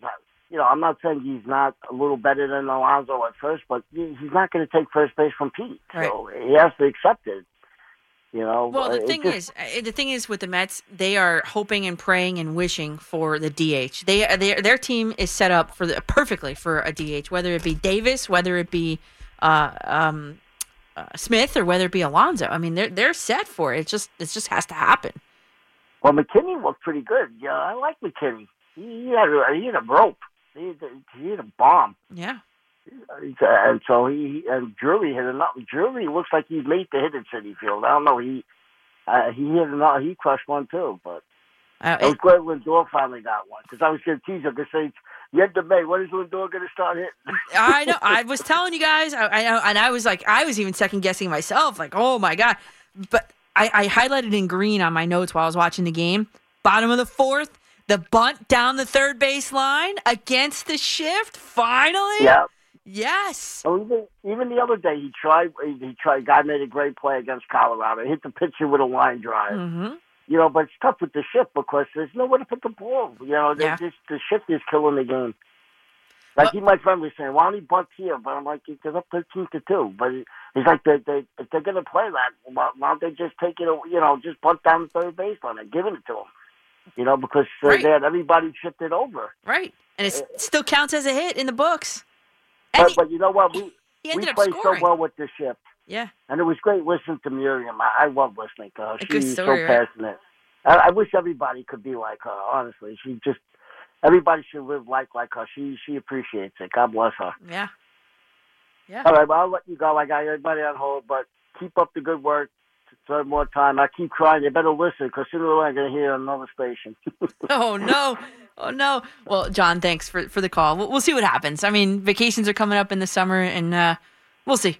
We'll just see. keep posting because I'm like, 2 o'clock. She's getting earlier now. 2 o'clock. Well, it's what it is, and a lot of people have said that. You know what it is? It's the Nets games or a late Yankee game. That's what kind of pushes me back an hour. But I'm just telling you, like I listen to everybody else, and they listen to more callers. But you have all your material. You're all organized. That is my forte. You do your preparation. It shouldn't matter. You're better than most. I'm telling you. You're the only one I would get up at 2 o'clock in the morning to freaking listen to. Oh, just thanks, to John. let you know that. And pick up the phone and call. Yeah, thanks, John. I appreciate it. Bye. Yeah, I certainly do my homework, and that's organization. That's funny you say that because the other Italian teacher that I worked with for 10 years, and he knows this. He would never know when there were meetings. I would always go in there like, "Hey, we have a meeting today." He'd be like, "Oh my god!" And he'd like throw all his stuff in the bag and like. Organization is my forte. I can't, always has been. I'm a very organized person. But if you looked at the desk that I have right now of all the papers, you wouldn't believe it. I might send a picture out to you guys on Twitter at Coach MCCARTAN. Lindor finally gets down a bunt down the third base line against the shift. That counts as a hit. Free hit. Ends up scoring. I think this is the breakout game for him. This is it. And I wrote even too, like, this has to be it for him. Like, he has to break out. It's basically the AAA Mets.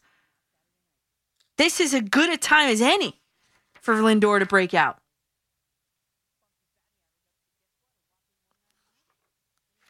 You know, 25% of the season is over. He entered Saturday night's game 0 for his last 13.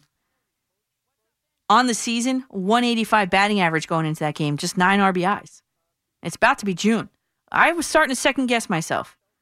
He's hitless in 20 out of 41 games. But not Saturday night. 2 for 5, 3 runs scored, 2 RBIs. Bumped his batting average up to, guess what, a whopping 191. There we go. Look at you. All right, in the order that you guys called, Ben in Queens, you're up next on The Fan. Morning, Coach. What's up, Ben? Let me start out with some good news for men's soccer. Congratulations, Christian Pulisic and Chelsea on winning the Champions League, becoming the first American male to ever be. I know we've won Europa, but I think he's the first. I have to do some deep digging on that, and especially why it's good news is because we've had some hits the last couple of weeks involving some of our young talent. So know that. So Pat just broke in. Pat, go ahead, tell him. Pat watched the game today. Yeah, Ben. Yeah, Benny, you're right. He's the first U.S. men's national team player to play in a Champions League final and win one. Thanks, Pat.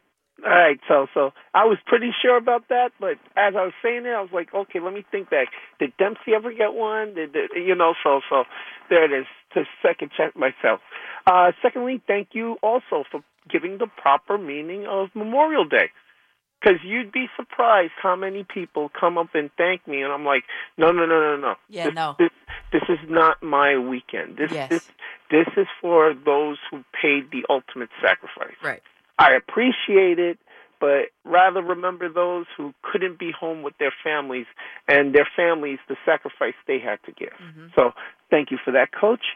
Now, quickly on each of my misfit toys here. Firstly, with the Yanks, you hit it on the nose. It was only a week ago. A week ago, I felt like I was flying high. The bats looked like they were awakened. Kluber. No, this is horrible. I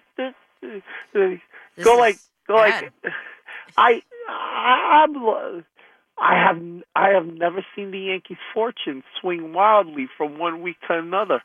This is good. This is going to give me more gray hair than I already have. It's bad. And when it's against, okay, you could see if it's against the Rays or the Red Sox, but it's against the Tigers. That is panic button. I'm hitting it. Where is the panic button here? I'm like, okay, at least we can hit the Tigers a bit. And then I don't even know how to explain what happened. Was it Saturday? Saturday's game. That's a game we have to win. How? No. Friday's game. How do we lose that in extra innings? just brutal. Like head in hands, like one in a scream. Mm-hmm. And speaking on that note, Knicks, hi. Julius Randle, the first two games I went, okay, nerves. Right. Game 3, right. I'm seeing him drive into double teams and then forget how to A, either pass or B, go up strong to the hoop. Exactly. And when he went up strong to the hoop, he missed the hoop. 2 for 15 when double teamed, Danielle. 2 for 15. And then I looked at his stats like, okay, what did he shoot for the game? 2 for 15. I was like, so every time he shot, he was double teamed? Oy. Means somebody's open. You got to find the open man. Swing the ball around. He's all like you sit down like The Rock when he couldn't pin anybody. And you're just going through and working your fingers like I did this. Right. He should have been done. I'm like, okay, if someone should be open, but I do have one glimmer of hope.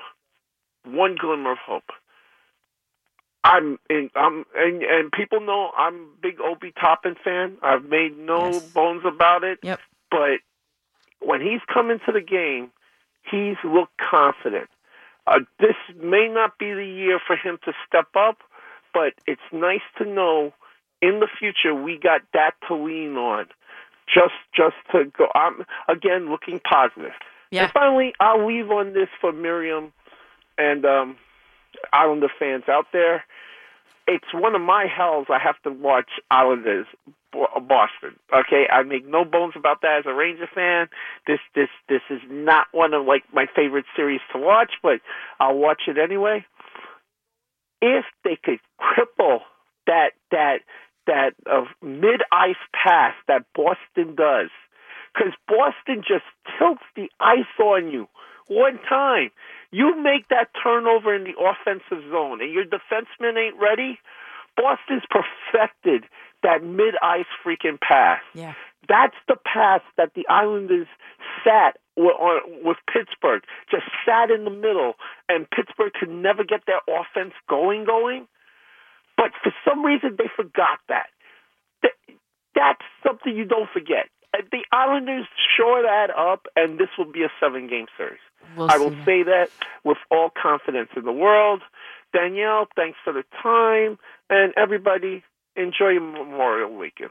Thanks, Ben. I appreciate it. Talk next week. Yeah, and you know what? But Matt Barzell has to get started too. So obviously we'll talk some Knicks playoff basketball, some Nets playoff basketball, some Islanders playoff hockey, and of course the menu has been Yankees and Mets as well. Mets blow out the Braves. The Yankees are Danielle McCartan. Sports Radio 101.9 FM. The Fan. WFAN. Welcome back to McCartan in the Morning here at 4:07. That's my brother's birthday, April 7th, 4:07 a.m. here in New York City, everybody. We are full on the phone lines. I see you there. We are having a lively discussion across all of sports. We've got basketball talk tonight. We've got hockey and baseball. No football, which is fine because there really haven't been many updates, I should say. The one thing everybody's saying, hyping up Zach Wilson coming out of these OTAs that they're doing, organized team activities, hyping him up like he's the next Tom Brady. So we shall see. You know, I'm going to caution against these high expectations for this guy here because it didn't bode well for Sam Darnold. Let's just put it that way. So, you know what? I need your help, you guys. I'm going to kind of crowdsource the answer. I tried on Twitter. I'm getting the itch to buy a new authentic Yankees jersey. I'm torn on who to get, though, because, you know, they aren't exactly cheap. And I think they went up in price now, too, with the Nike, which I don't really like. But we've talked about it before. I don't really buy them often. So when I do buy, or like to buy at least, the authentic version. So to that end, I'm looking for some staying power. I forgot to mention on Twitter, I have a Jeter one that I'm already very happy with. It's got the final season patch on it, the All-Star game patch on it. And I have a Yogi Berra real wool jersey that I'm also quite happy with. So I'm thinking DJ LeMahieu or Garrett Cole, leaning towards Cole. But I'm also very leery about getting pitchers' jerseys because, I don't know, just injuries happen just so frequently with them. But, man, Cole is just so dominant. He's such a student of the game, so I like that about him. So I asked on Twitter. I asked about some throwback options, too. I got a lot of good suggestions, but the first game, you guys, I ever attended was 1996. I was 8 years old, so, those are my Yankees. Tino, Paul O'Neill, Bernie, David Cohn. That's kind of what I meant by, throwback. I know you guys are giving me, Greg Nettles and stuff, but, I never really seen them play. Or the other option. See, the other option is, do I go real old school and add to the Berra era collection? I wore number 7 in T-ball, so maybe do I go for a Mantle jersey? I mean, listen, I don't know. I'm really never this indecisive, really, about anything. Really anything. I get my clothes out the night before I go to school in the morning, and then that's what I'm wearing. There is no, I just talked with my homeroom teacher about this. There is no indecisiveness. That is what I'm wearing, and that's it. So it's kind of killing me that I can't decide on a jersey. I mean, it's a big investment here, everybody. But I am a gift card hoarder, and I have gift cards from, I don't even know when, that are probably going to be able to pay for it. So is it Cole? Is it LeMahieu? Is it an old school person? I don't know what to do. Let's see what you guys think. Let's go to the calls. 877-337-6666. Pat, you have a suggestion? Yeah, I think you got to go Cole. I mean, how can you not? I understand you don't like getting pitchers' jerseys, but you got the guarantee that he's going to be there for what, another 8 years? 7 years, I think. Yeah. 6 after this one, I think. Exactly. I mean, with the contract, and they're not trading him. Yeah. Maybe at the very tail end, that's a possibility, but he is a Yankee for the next 6-7 years, easily, maybe even longer, and that has a chance to be an iconic Yankee jersey by the time he's done. Yeah. I mean, you could be looking at the greatest Yankee pitcher of the 21st century. If he continues to pitch the way he has the last several years, the last 2-3 years, and the way he's now pitched in a Yankee uniform, that's easily the greatest Yankee pitcher since 2000. See, the thing is, I have a mush, though. I am a mush. I bought a Conforto T-shirt at the Met game, and he went on the IL shortly thereafter. I take full responsibility for it. Well, that was your mistake getting a Conforto jersey. What? Just a T-shirt. Just a T-shirt. Yeah, no, not a jersey, no, because he's going to be gone soon. Look, Cole's what, 45, right? 45. That's a great number. I was a 44 guy. Yeah. My dad wore it because of Hank Aaron. Mm-hmm. And he obviously had Reggie who wore 44. But yeah, 45. The Cole 45 pinstripes. No, I like the gray, though. It's going to be the gray. Oh, you want the gray? It's going to be You want the road? I like the road. What? Yeah. A road Yankees jersey? I love them. Yeah. Over the pinstripes? Yeah. Come on. Okay, now we're going to get into a whole nother conversation here. No, I like the road one, everybody. All right, let's go. Tom in North Brunswick. You're up on the fan. Good morning, Danielle. How are you doing? I'm good. How are you? I'm doing good. Real quick, before I get to the Mets, I'm not going to break out anything, but the Knicks need to win today. It's obvious. Yes. They're still in the series. If they can tie the series, they're coming back to New York. And otherwise, I think stick a fork in them. I think they're done otherwise. Yeah. Well, I'll talk about the Knicks next week. Okay. Because hopefully they'll still be in the playoffs. Hopefully. But you know what? I'm very proud of the Mets. They have all these injuries. I know there's a lot of injuries in baseball, but a lot of the star players are out, and they're not only are they surviving, they're 25-20, and they're in first place. Yep. And I think they have the largest lead over the second place team in the division in all of baseball, which blows my mind a little bit. Well, yeah, that's while the rest of the division struggling, there's so many injuries in the division and all of baseball. But it's good to sooner or later these players will come back, and it's good to be over 500. Stay. Because they got a little cushion right now. They do. You know what I mean? They have it looks like if I can do the math real quick, it's 5 or 6 game cushion, actually. Yeah. I say they're 25-24. I joke around with my brother because then he said, "What are you saying that for?" And I said, "Because they're going to get swept in San Diego." Did you see what Tatis did? He hit a home run basically out of, and I know it's a dome stadium, but out of the Astros ballpark. Did you see it? Yeah. I was I was watching a game and they showed it, but I was in the kitchen making coffee. Oh, you got to watch it. It landed on the train tracks. You know how they have the train there? Crazy. He is unbelievable. And who's another great player? I wish the Mets would have drafted Vladimir Guerrero Jr. Yeah. Did you see some of Toronto's stats? The balls, they have all, they're one of the top offensive teams. The individual stats. Yeah, and without Springer too. I know it's unbelievable, but and they're a threat too. They're going to be tough.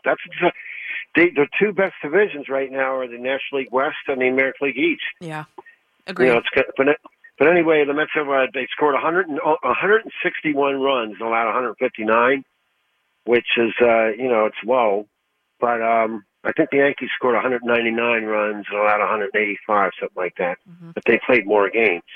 Right. So, yeah, that's right. Yep. The Mets got rained out a couple. But you know what, though? And another thing is like in the past, the Mets would have like career minor league players coming up, which I was happy that they, couldn't get the opportunity. But now they have the bench who's coming, a big impact. These players are ex-major league players. Villar, in 2019 for Baltimore, the last full season, he scored 111 runs and he had 24 homers, 76 RBIs. Yeah, good find, or wasn't something he? like that. Yeah, and he had 40 stolen bases. So I know he hasn't had a great career. And then Drury on the Arizona, or I think the Yankees had Drury, didn't he? Yes, yeah, he was a Yankee. Yep. Yeah. Mm-hmm. It's like they're not full-time starters, but they're good major league players. Yeah. And but this is hope, and hopefully the regular. And Dom Smith, he looks like he's off. He's just out of balance or off balance or something. But you know what? In baseball, this. In baseball, it's a long season. The player can look terrible the first couple of months and then tear the cover off the ball. Yep. So I'm happy I'm telling you, Danielle, I'm very happy. The Mets are 25-20. Yep. And and the pitching with Walker is he's and DeGrom and Stroman's having a good year. Stroman's having an excellent year. I know. I love the Mets pitching. The bullpen with Castro and Sal Licata, I love him and everything, but he just won't let go of the 2019 performance of Diaz. Well, and he's 9 for 9 in saves, and I don't think he's allowed any runs at all. And say the non-save situation, they should keep him away from that. Exactly. Exactly. Yep. Tom, you nailed it. You nailed it tonight, Tom. Yeah. Thank you very much, Daniel. Have a very nice day today. All right. You too. Talk next week. All right. Yeah, so I want to just correct myself, too, on this. I'm in the business of self-correction here, which is always a good thing, but it's not. The Mets do have the biggest lead over any other, the second place in the division, but math at 4:16 in the morning after being up for almost 24 hours straight is not my forte. The Mets do have the biggest divisional lead over the second-place team. That is true. However, it's 3.5 games. So the Mets are 3.5. The Phillies are 3.5 games behind the Mets. And so are the Braves. The Braves are 3.5 games behind the Mets at the moment. So there's that. All right, let's go to Mike in West Palm. You're up on the fan. Oh, Mike, are you there? I don't know if it clicked. Yes. Oh, you're there. Okay. Buongiorno, Danielle, professore. Grazie. Buongiorno. And I got to give a shout out to Pat. You know how many producers I spoke to over the years? And I don't call all the time, usually overnight, but Pat is aces, man. We were chatting and laughing. A couple of things. I tuned in. And I got to give a shout out to Benny from Queens, a good caller. I go back to Tony Page Day, and a shout out to Miriam. I tuned in late, but way to go, Miriam! You're like the lady of the Islanders, and enjoy listening when you're on the air. I tuned in. I was telling Pat when you were talking about Korean baseball. Interesting, and de-juicing. I call it de-juicing the baseball. The de-juicing. And numbers have gone down. People love the home run. It's sort of it gets to be a boring game, but I love the small ball, like you pointed out earlier. Advance the runner. You don't see a bunt, advance, hit the right field, behind the runner, a variety of things. I was laughing about your Yogi uniform, the wool. Yeah. Yeah. When we were kids in Little League, I'm going back to the 60s. We had the wool. And your first game, you were 7 years old. My dad, rest his soul, Brooklyn Dodger fan and a Met fan. He took me to the Polo Grounds in '62 when I was 8 years old. That was my first. And I went to some classic games, '69 series and '73, Pete Rose, but House and Dust Up. But I pointed out, you mentioned when you got that Conforto shirt, one of my favorite Mets, then he goes on. It's like a laundry list of injured players, right? But Conforto, of all the players, I said it before, you look at some major leaguers, when they get an 0-2 count, like Judge and some of the others, they're gone, man. No one can work an 0-2 count like Conforto. And I hope he bounces back with the other. They had an outbreak yesterday, the Mets. Wow. Yeah, right? Oh, my God. You know why? You know why, though? Because DeGrom is pitching later today, and they had to use up all their runs before he got onto the mound. That's what happened. I tell Fred, why is it the sticks are always quiet when DeGrom pitches? I don't know. That's funny. Yeah, that's a conundrum. Like the guy before called, I've said it before, listen, it's a long season. And, he thinks, Dominic Smith is, I said, listen, man, with his stick, you got to keep him in the lineup. Toughest thing to do, round ball, round bat. And to be consistent, that's just, one of the many things a baseball player has to do, a softball player. I was watching college softball yesterday, Danielle, and college baseball and this and that. But I'll wind it up. Always, the compliments you got, it doesn't surprise me. You are well beyond your years with your knowledge and what you bring to the table. That's why I tune in. And I'm going to go to the driving range later today. And I'm going to go in the putting green. And I'm going to take a couple of Mojo golf balls and put it in, see if I can read it. I'm lucky I need WD-40 for my lumbar and my cervical and my joints. Oh, but, hey, Danielle, all the best, and people acknowledge the veterans, made the ultimate sacrifice, Memorial Day, red, white, and blue. That's right, Mike. We'll talk next week, Mike. Thanks for the call. Appreciate it. No problem, Danielle. Thanks a lot. Ciao, ciao. Ciao. Yeah, so, we got about 10 seconds to the break here. So you guys just hang there. I see you. I'm getting to you guys in the order that you guys called, of course. Kevin Durant had a comment after Friday night's loss that I did not agree with. And then I saw that Joe Harris on Saturday contradicted what he said. So I'm going to get your opinion on who's right coming up after the break. I'll tell you who I'm right, who I think is right, and I'm going to get your opinion on who is right coming up right after the break. 877-337-6666 is the phone number to get aboard. Bars in the stool for the orange and blue. Put your arms in the roof. I need the garden to move. From the courtside spikes to the 400 heights. You feel the spirit of the Mecca when they darken the lights. This is Nick Set. If you guys have been to the Garden, I mentioned this last week. I'm going to promote him again. DJ Monopoly. He is the DJ at Madison Square Garden for the Rangers games and for the Knicks games. The original track was created by @PapaLeft, but DJ Monopoly redid the track. Why do I make a point to say this? Because I went to college with DJ Monopoly, as you guys know from last week. I was there at the frat party, the first frat party he ever DJ'd, and now he's the DJ at Madison Square Garden. He's a huge Knicks fan. If you've been to the Garden, you've heard him play this song, I am sure. And the Knicks play at 1 o'clock today. So good for you, DJ Monopoly.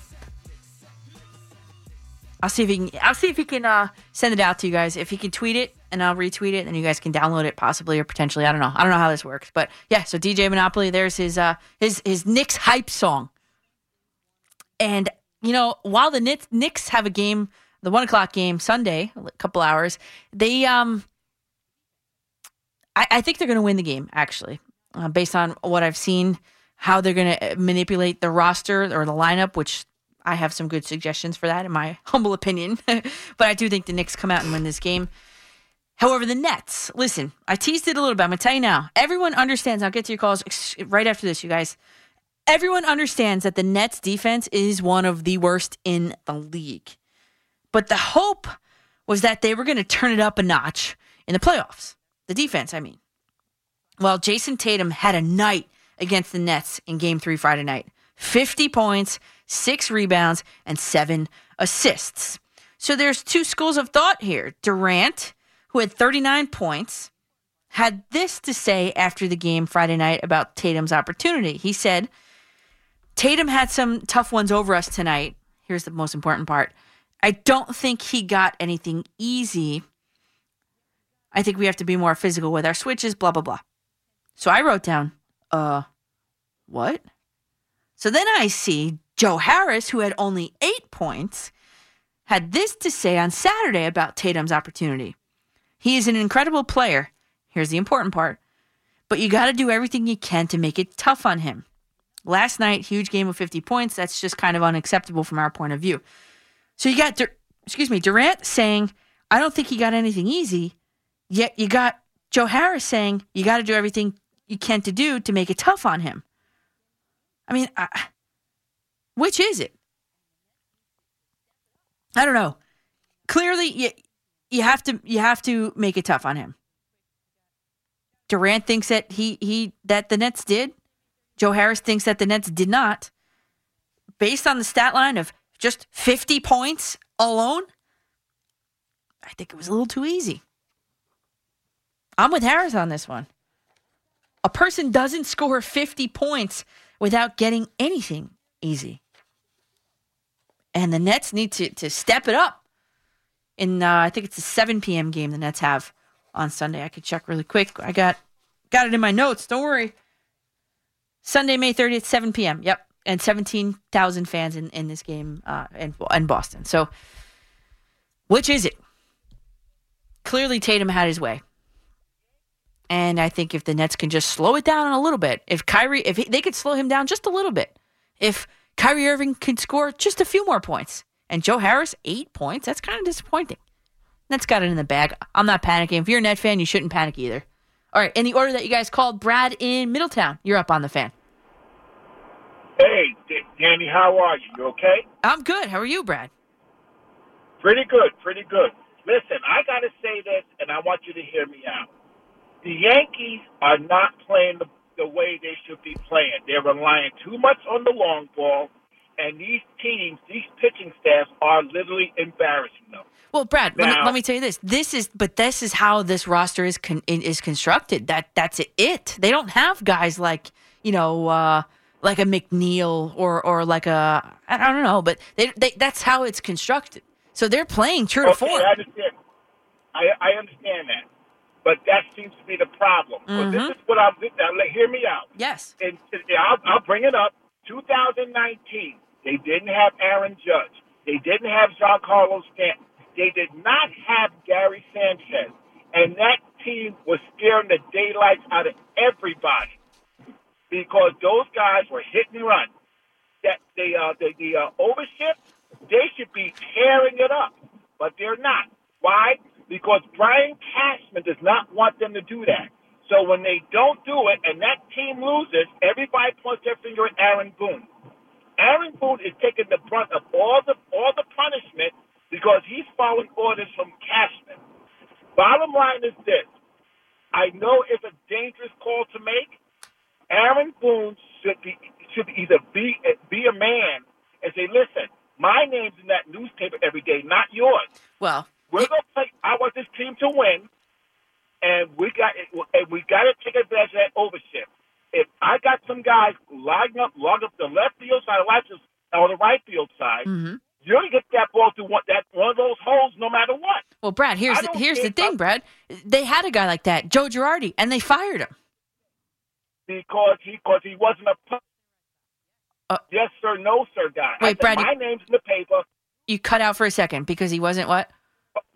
Because he wasn't a yes sir, no sir guy. Exactly. But that's what Aaron Boone is.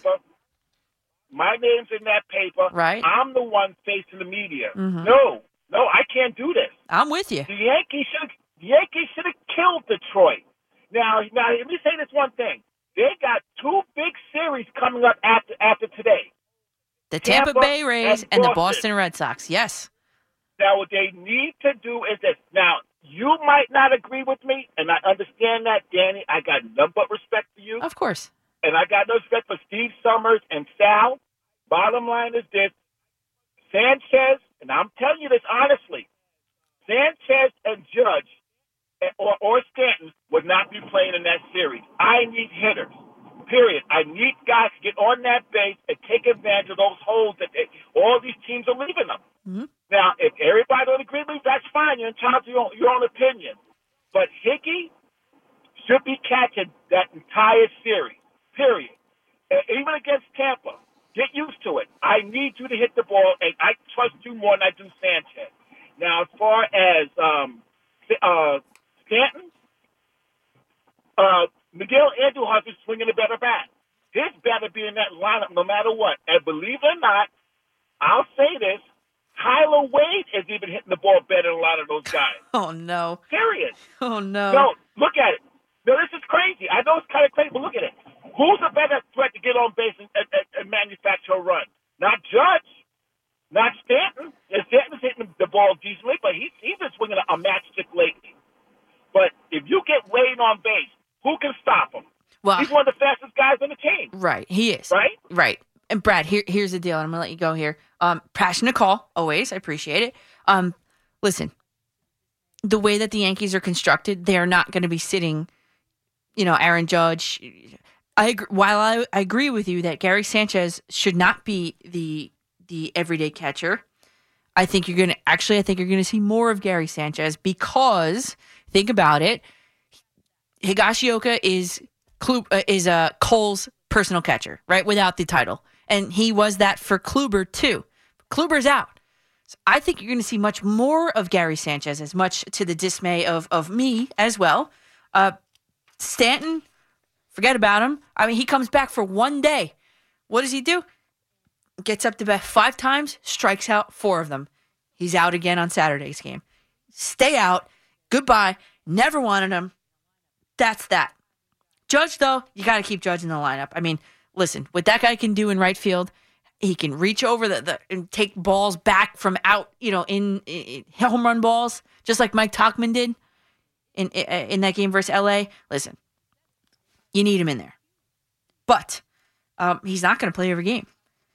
And you were getting to there's a philosophical difference, right, between having guys like Sanchez, Stanton, and Judge in a lineup versus having guys like Andujar and Wade and even Urshela in a lineup. That's a philosophical difference. The Yankees have a little bit of this and a little bit of that, and I'm not sure they know what their identity actually is. And you said it. They have a huge week coming up. I have a feeling we're going to have this time next week when I'm on, we're going to have a bunch of the sky is falling calls. Because guess what? The sky is falling. The Detroit Tigers, you can't put the Detroit Tigers away after Garrett Cole gives you an amazing outing on Friday night. Dominant. 6 innings of 1-run ball. You can't come up with a win. You get walked. The funny part to me was this. Did you guys see it? Did you see the end of the game that Friday night? The walk-off home run, 2-run home run. Robbie Grossman hits it, cleared the left field wall. The Tigers win 3-2. The celebration, they couldn't even figure out how to celebrate. This team is so not used to winning that they couldn't even figure out how to celebrate the walk-off win. They were trying to rip his jersey. They didn't know how to rip his jersey off. They were like just jumping around in circles and looking at him. This team doesn't know how to win. And the Yankees the Yankees playing Sunday are trying to avoid the sweep versus the Detroit Tigers. What are we saying here? They're 0 for 14 with runners in scoring position.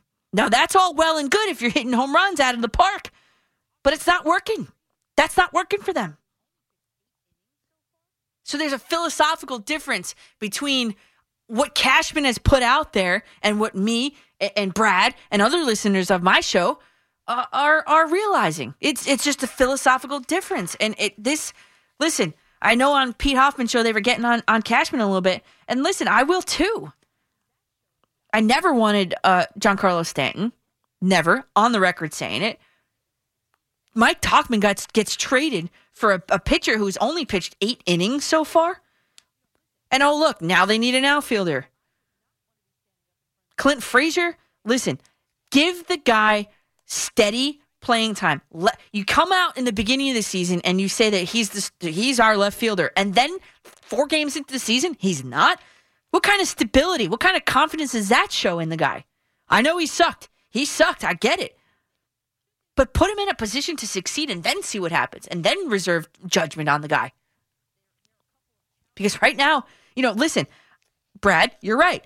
I would not want to be standing up in front of the media every single day and made to look like an idiot. And I know they're not trying to do it on purpose, but sometimes Aaron Boone comes off it and he says these things and I'm just kind of like scratching my head, and there was one quote. I had it. Where was it? I wrote back. Oh, yeah. Two things. Two things from Saturday's game. He said, ready? Mize and Turnbull have pitched well against us. There are a couple of challenging outings. So I was like, what? Mize and Turnbull? They got two great starters, the Tigers do? Let me look this up. Both those guys have ERAs above 3. Like, what? That was Boone. Then he said, he was asked if he's seeing a sense of urgency from the Yankees. And he said, anytime, let me try, my page is folded here. Anytime offensively you don't mount much or you struggle to score runs, it always has a look of being flat. Wait a minute. So there is no sense of urgency? Is that what you're saying? That there is no sense of urgency? Because flat and urgent are opposites. Like, I wrote ... W-U-T. What? So Boone is being made to look like an idiot in these press conferences. Oh, it's a collective decision among all of us. It is, right? That's how these decisions get made of who's playing where, for how long, etc. Whatever the computer spits out, that's what they do. It's frustrating because this team, I think, could be a lot better than what they are if they had a couple guys that can just put the ball in play. And yes, a left-handed bat would be nice. A left-handed power bat would be nice. Did you see? I didn't click on the article. Jay Bruce is willing to come out of retirement to help the Yankees. I mean, what are we doing here? Are we opening up the nursing homes too? Brett Gardner is going to be 38 in August. He's still your starting center fielder. My favorite, and I said it once before, and I know I have to hit the break, but I wanted to leave you quickly with this, then I'll get to your calls, of course. The outfield arm report from the Yes Network is my new favorite thing. It has been my favorite thing. They graded him once. I saw it one time with the Yankees outfielders. I think they don't do it anymore because they're afraid to put Brett Gardner's out there. Brett Gardner, I'll say it till the cows come home. I said it twice before even. He's got an outfield arm grade of a D. He throws the ball at 73.8 miles an hour. I could throw it better than that. Pat, you could throw it better than that. MLB rank 99 out of 110. This is the guy that they chose to bring back. That's the guy. Meanwhile, Clint Frazier, he's got a grade of A, 91.6 miles an hour. What is that, 16 or 18 out of 110 outfielders? I've never seen this graphic again because they're afraid to put Brett Gardner out there. It's a great graphic. They do it for all the visiting teams. You see it every night. When it gets close at the end of the game, Brett Gardner Saturday. Ground ball, Brett Gardner. He literally threw it into he was charging in on the ball, threw it into second base on a hop. I'm like, what? You come up throwing on that ball. Come on already. I don't know. Now I'm going on and on. But the way the roster is constructed, I'll say it till I'm blue in the face. It's not right, and that's on Cashman. And choosing who to play, when and where, and in which situations, that's up to the computers. And I don't agree with that either. So there you have it. My take on the Yankees. 2021 Yankee season. There it is. And don't call me asking about trade deadline stuff. We're not playing fantasy GM tonight, everybody. That deadline is 2 months away. May 30th right now. I think the deadline is July 30th. We got plenty of time. Let Clint Frazier blossom. We'll see what happens. All right, more of your calls after the break. 877-337-6666. Hey, what's going on? It's the Moose. Coming up after Boomer and Gio at 10 a.m. on Tuesday. It's Moose and Maggie right here on The Fan. We got plenty of sports to get into. Basketball, the NBA playoffs, Knicks, Hawks, Nets, and Celtics. Plus, we got Yankees baseball, Mets baseball to react to. And we'll be giving away 2 pairs of Guns N' Roses tickets. It's Moose and Maggie, Tuesday at 10, right here on Sports Radio 101.9 FM and the Odyssey app.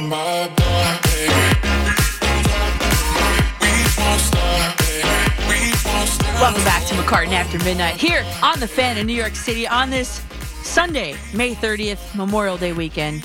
Happy Memorial Day weekend, everybody. Again, I said it in the open. Make sure that you guys take a moment. Remember those who gave the ultimate sacrifice for us to have our freedom of free speech, right? Right here. Freedom is not free, everybody. Just take a moment before you crack open a beer or light the grill, okay? You know, a lot has been made over this past week, and I'll get to your calls. I see you guys. We're full. So be patient. If you can't get through, tweet me at Coach MCCARTAN. Here's another topic I want to open up. Fans were banned from the stands in all of 2020, parts of 2021, still not full capacity, blah, blah, blah, right? But it seems as though people forgot how to behave at games. I mean, what is the correct level of, I guess the word is etiquette in the stands? Listen, I was thinking about this. I went to my first Devils game when I was a junior in high school. And the stuff I heard at that game, man, like it was like disgusting. So I guess my personal rule of thumb is behave as though your kids are listening to you. Only say what you would feel comfortable with your kid repeating. So like the most rudimentary level is the booing, right? Next level, rude but still clean comments about the players' play on the field. I think they're totally fine. Those are totally acceptable. But for me, the line gets crossed when there's profanity involved, and anything after that, above that, is just plain unacceptable. Like jeopardizing the health, safety, or well-being of the players, the racial insults. It's just, that's ridiculous. So the F Trae Young chant, it was a little much for me. And you could imagine then that the spitting incident on him was a little much for me too. And I know I got some Mets calls on here. So I'm listening to Francisco Lindor talk on Saturday afternoon about being booed. And the sports psychologist in me had an idea. Here's what he said first. He said, getting booed sucks, man. It's not fun. It's a lonely feeling, especially when it's your home crowd. With that being said, they want results. I want results more than they do. I think they're booing because of the results, not because they don't like me. A, it's a lonely feeling. B, I think they're booing because of the results. He was close to saying it, but let me ask you guys, how would you react if the player, not him, but any player came out and said, listen, I understand the booing by the home fans, but it is not helping me progress and improve. Instead, to break out of this slump, I need blank. I need silence. I need more cheering. I need you to help me through this instead of booing me. I think I would respect that.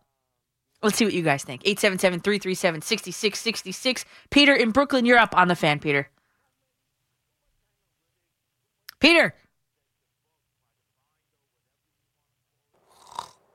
Pat, stop. This might be a connection issue. Peter, if there's a connection issue here, just give us a call back. 877-337-6666. Let's go to Stuart in Brooklyn. Stuart, you're on the fan. Morning, Coach. How are you, Stuart? How are you? Good.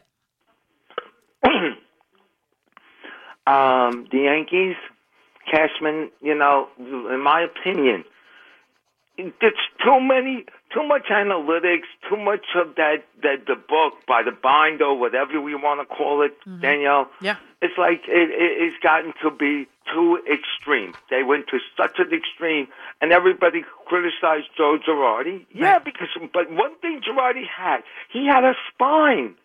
He stood up and said what he believed in. Okay, I didn't particularly care for him as a manager, but he did the best he could with what he had in 13, 14, and 12.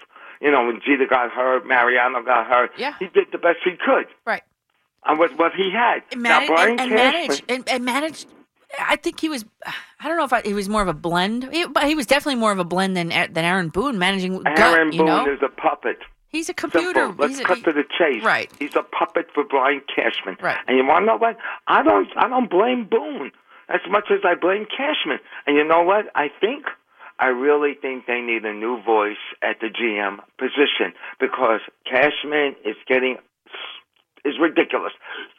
You trade Talkman, now you need an outfielder. Right. How good would Talkman to fit in Perfect. now and you give him a chance? And you don't give Clint Frazier a chance? Yep. And now I'm starting to see Miggy starting to hit a little bit. Let's throw him out there and let's see what he can do. Mm-hmm.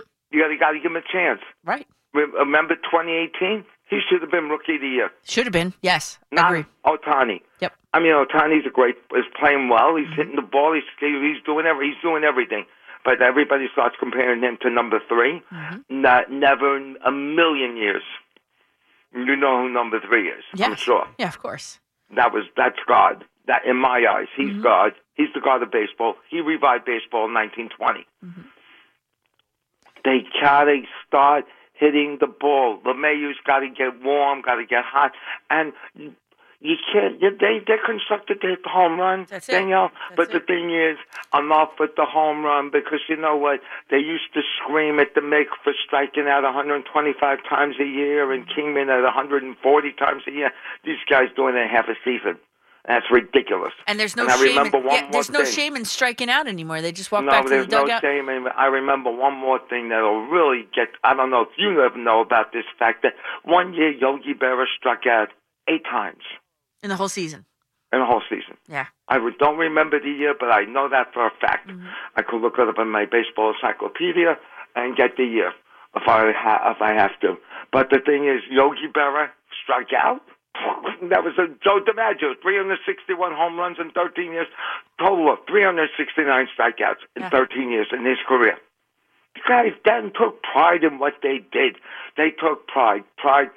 And pitchers, I met tomorrow, Danielle, in the year 1974, I met number 41 of the New York Mets. And that was... I met him in Queens Village, Chrysler Plymouth on Jamaica Avenue in Queens. And I met him with the lovely Nancy. I shook his hand. I got his autograph. Nice. And I talked to him for about 15 minutes. That was the year he went 11-11, and he was 11-11. I just told him to keep his chin up and keep on going because I think you're great. And I was there July 9th, 1969, when he threw that near-perfect game. And... I never seen a guy throw. He didn't go to 3 balls on any one batter. Now, once did he go 3 balls on any one batter that game, and Jimmy Qualls broke it up in the 9th inning. And Tom Seaver passing away last year, that took away a part of my childhood. Yeah. And did your call screener tell you what happened to me yesterday? He did not. No? Stuart, we'll save that maybe for another story there. But, I don't know if it's the hitters are not taking pride, in what they did. I mean, baseball has evolved since those days, since the days of Mantle. I mean, the pitching alone has evolved. I mean, we've seen 4 no-hitters? I can't even keep track. I think it's 4 no-hitters so far this season already. It's May 30th. So the pitching has grown exponentially better. I think they really need to crack down on some of the foreign substances on the baseballs. That's for sure. And let's go to, we have time. Let's go to Phil in Long Island. Phil, thanks for hanging on. Hi, Danielle. How are you? I'm good. How are you? Oh, okay. I just wanted to get back into this baseball batting averages, and because I have a different conclusion than you do about the ball being more alive. And it being more dead, I should say, and batting average is going down because of it. I mean, there are reasons why. We all know why, and it's not the baseball. It's as the Met announcers talk about hits being taken away because of the shift. This is a major reason why we don't have higher batting averages. Right. We have baseball players swinging out of their shoes. Yes. Because even 98-pound weaklings doing this. So they're swinging and missing because they don't have control of the bat. And then you have uppercut. You have Keith Hernandez talking about you have to swing level in a plane to hit the baseball more consistently. There are so many reasons why. And when you talk about Mickey Mantle in the past, he was hitting tape measure jobs. And there weren't a whole lot of batters doing that. Maybe you had Harmon Killebrew and maybe a couple others, but the batting averages were up. The ball was more dead then, I believe, than it is now. But I don't know, because I haven't... Listen, you can't make that statement. The balls are more dead.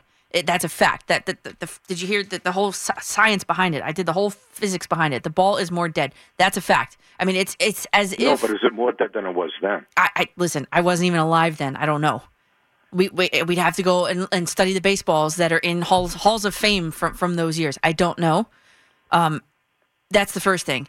And the other thing you said was the launch angle. I totally agree with. You have to swing through the plane. But the shift. Listen, how about the shift? How about you do what Lindor did tonight? You lay a bunt down, and then they have to play, and then they have to play you straight up, and then the holes open back up. You have to prove that you could do it first. You know what? I don't mind the shift because it teaches you that you can't just get up there and keep robotically doing the same thing time and time again. Oh, I agree with you. I don't want the shift to be outlawed. Mm-hmm. I want them to hit the other way, and that's my very point. Mm-hmm. It's not the deadened baseball. But it is a combination. You have to acknowledge that. It is that. That's a fact. Not hitting home runs is the reason that batting averages are down because of the baseball. As I said, it's the hits we're not getting because of the shift, because baseball players don't want to hit the other way. It's the mentality that's bringing the averages down. Agreed, but Phil, it's a combination of both of them. It's as if the outfield walls are being moved back 5 feet, like that home run. That home run. What's his name? Villar. The grand slam. What was it? The wind, or was it because if the how do I say it? That ball was within 5 feet of that fence. Was it because of the wind brought it back, or because the coefficient of drag on the ball that he hit kept it from going out of the park? You see what I'm saying? Like in 2019, that ball would have been out of the park. But case in point, Danielle, there were 5 home runs hit by the Mets tonight, so it's not the deadened ball. And I would also I also agree with you about the pitching. I would look more toward not as deadened ball, but is the cover rougher? Is there something with the stitching? The ball is biting more. The pitches are better. These are reasons batting averages are down, not because players aren't hitting home runs. See, we know a lot of reasons why batting averages are down, and it has nothing to do, in my mind, with a ball being more dead. It's the mentality of the the batter. Phil, I get it. But it is a combination of all of it. It's factual. Danielle McCartan. Sports Radio 101.9 FM. The Fan. WFAN. Welcome back. We're about to hit the reset here on McCartan in the morning on this Memorial Day weekend. It is 5:05 and 38 seconds here in New York City. Wherever you're listening, hope you guys are enjoying the show tonight. It's been a lively discussion. We've hit on a multitude of many different topics, ranging from the physics of the deadened baseballs to the strategy that the Knicks should employ in their playoff game, which is in just a few hours from now down in Atlanta. We've talked about the Yankees and the philosophical shortcoming of their lineup. I mean, we're really diving in pretty deep tonight. And how about the Nets and what they need to do in order to succeed and hit my prediction of the Nets in 5?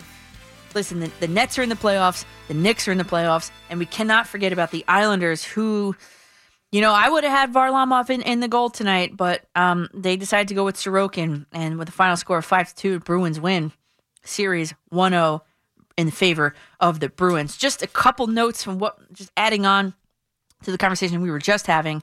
At Alex B. Current says he can't call, but real quick, 7 games versus the Rays and Red Sox. What do the Yanks go? He said he's praying for 4-3. I wrote back on Twitter at Coach MCCARTAN. I wrote, honestly, based on this Tigers series so far, and I hate to say it, that's optimistic. Don Hines Jr. tweeted me an article from the Bleacher Report saying that Yogi Berra hit 28 home runs and drove in 124 runs in 1950. Blah, blah, blah, blah, blah. Struck out only 12 times. So that was the year, 1950. 12 strikeouts, 28 home runs, 124 RBIs in 1950 for Berra, who, by the way, I have that jersey. Pinstripes, that is. And you know what? I was trying to look up the home runs versus the quantity of home runs versus the dead ball and the live ball. But I realized that I can't really do it because 2021, it's only, we're only in May. And then 2020, it was a shortened season. So there's really nothing that you can compare. So that was kind of frustrating. I'm going to have to probably take more time now to go through it and say, like, up through this point in 2019, May 30th, how many home runs? But that I can't do that on a quick little commercial break. So there's that. So if you guys remind me during the week, tweet me during the week, I could do that for you for sure. So the desk is a mess here. I got papers all over the place, but this is fun. I'm having fun. I hope you guys are too. So just a quick little recap of what's going on here. So the Knicks, I started off the show by talking about the Knicks, and I played the SOS song by the Police because the Knicks, they're sending out an SOS, or they should be. The team is. And save for Derrick Rose, I mean, we'll get into him in a minute, but the Knicks were absolutely lifeless the game was over. Game 3 was over on that 22-5 run that closed out the second quarter. Into halftime, that 22-5 run by the Hawks, it was over. That was it. Stick a fork in New York, it was over. And then the other thing is I had a couple of things I want to talk about, but the Knicks, and you guys, of course, want to chime in, 877-337-6666. If you can't get through, it's at Coach MCCARTAN. I have it open. I'm monitoring it. And I see you guys. I appreciate you hanging on there. But Derrick Rose being inserted into the starting lineup was a big no-no right from the jump for me, because think about it. Him coming off the bench was the 1-2 punch of what the Knicks have been doing all along, right? The reason why he ended up starting that game was because Elfrid Payton and Frank Ntilikina, let's just say they leave much to be desired, let's just say, right? So Rose gets told Friday morning that he's going to get the start, and the Knicks' second rotation, second unit, second whatever you want to call it, was left without its most prolific scorer. And Game 3, let's just put it this way. Game 3, the bench was 28 points, scored 28 points. And that is Nerlens Noel, Alec Burks, Emmanuel Quickley, Frank Ntilikina, and Obi Toppin. 28 points, that's it in Game 3 off the bench. Derrick Rose, off the bench through the first 2 games, 21.5 points per game average.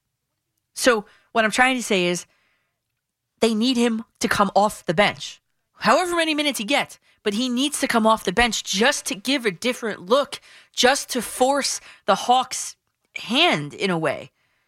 Because when you see, and I didn't pay attention to it, and I will today, later today when they play, when the commentators are like, oh, Trae Young's been on the bench for a while, I'm wondering if that was because the second rotation for the Knicks was out. He doesn't need to be out because they can't score. So what does he need to be out there for?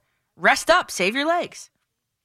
So I think you guys have come to realize that this show is a solution-based show. So if I were Tom Thibodeau, if it's 5:11 in the morning and I'm awake staring at my ceiling, I hope you're tuning in, Tom, because here's how I would fix it.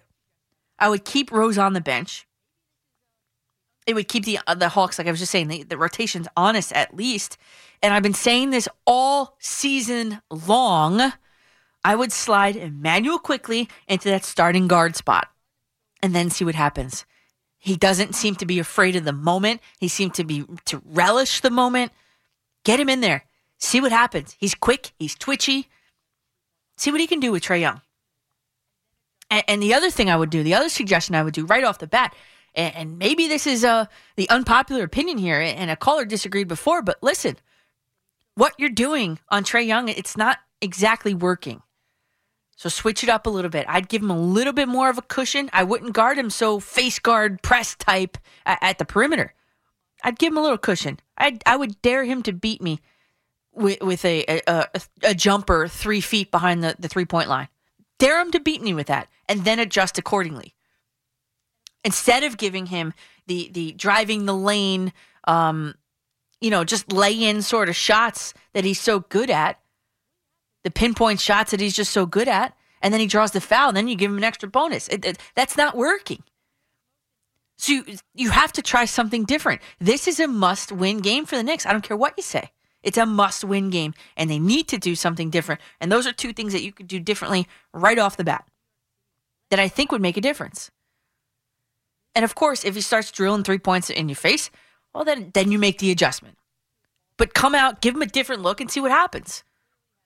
What do you have to lose? Really? You have nothing to lose. And then Julius Randle, NBA's most improved player, huh? He was serenaded with chants of overrated. And at the State Farm Arena, they weren't wrong.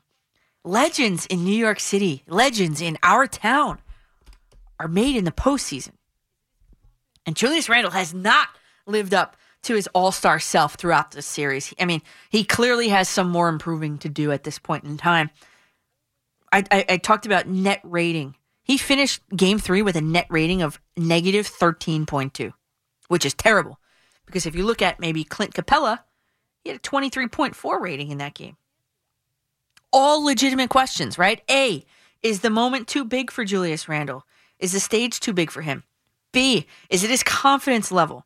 C, is it a factor that he logged 3.25 more games worth of extra regular season minutes over the next player in the most net minutes played, which is RJ Barrett, by the way. Is that starting to take a toll on him? Is it a combination of all of them? Is it something else that we don't know about? We can't answer that. Only Julius Randle can answer that himself.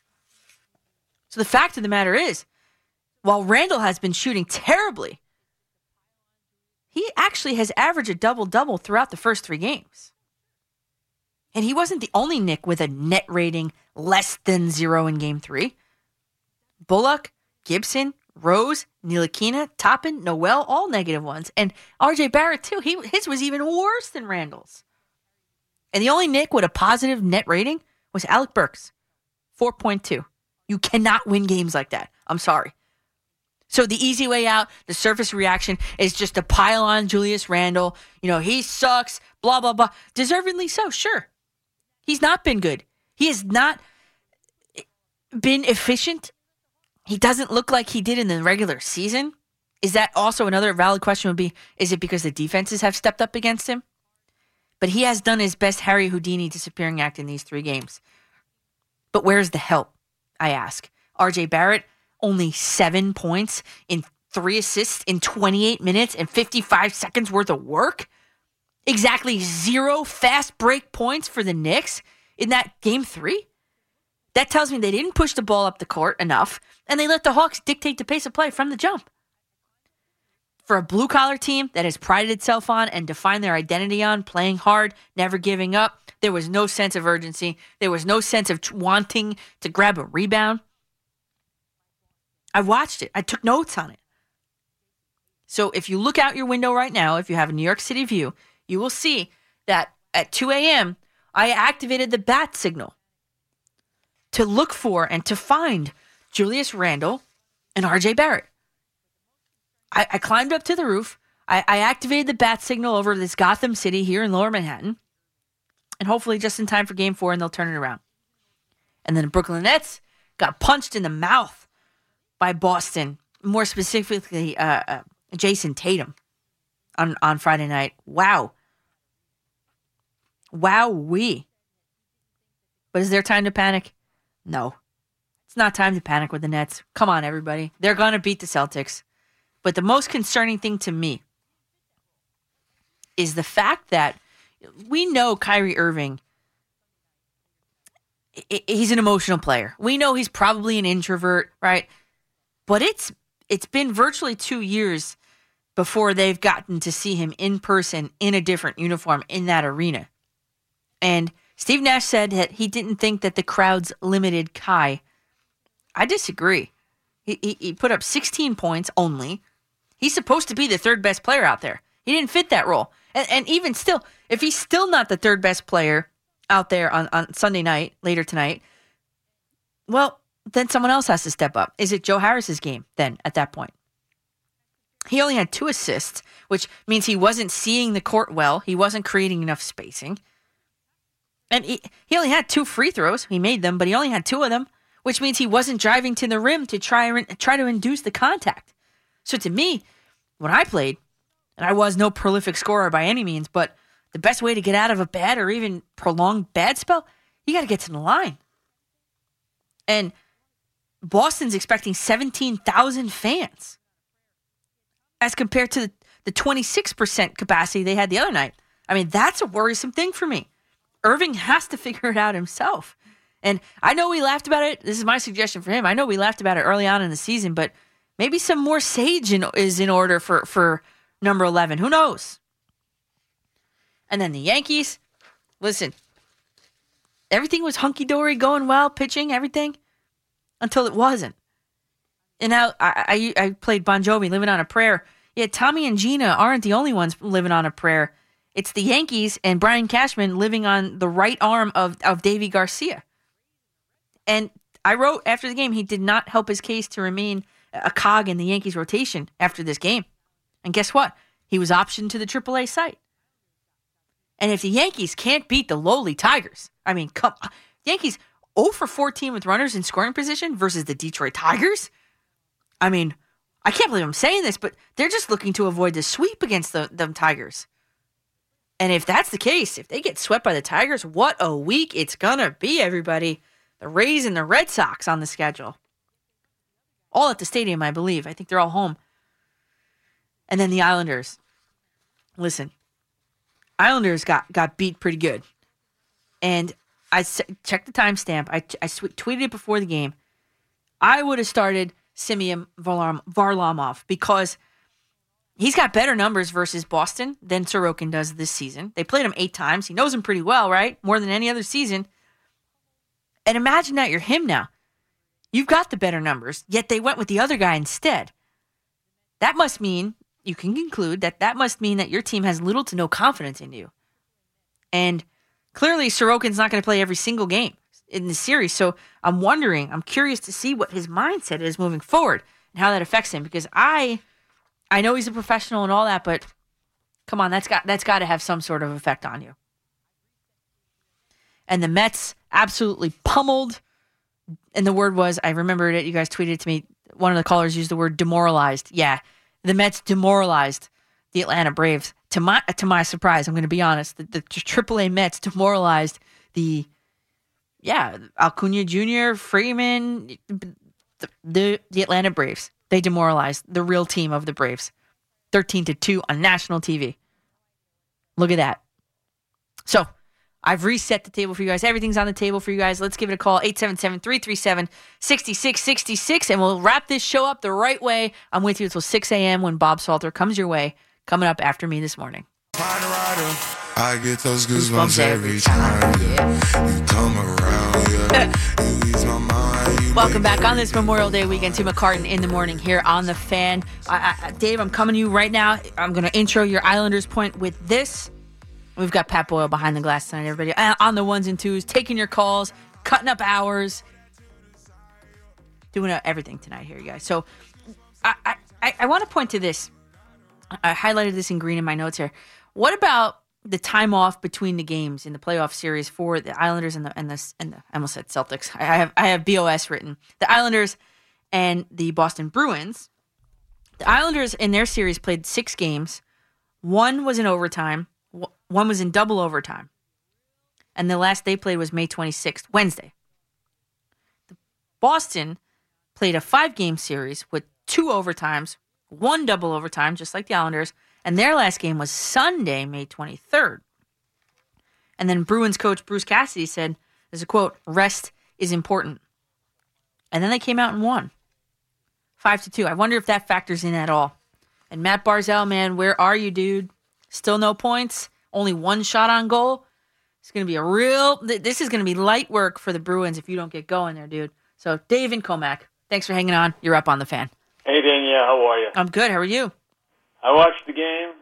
If the Islanders don't win the series, I think this season is a disaster because last year they went so far and they just about missed going to the Stanley Cup Finals. They would have won 1 more game if Varlamov would have stayed in the net instead of 3 feet out, right? I think they would have won that series. And then you get this problem.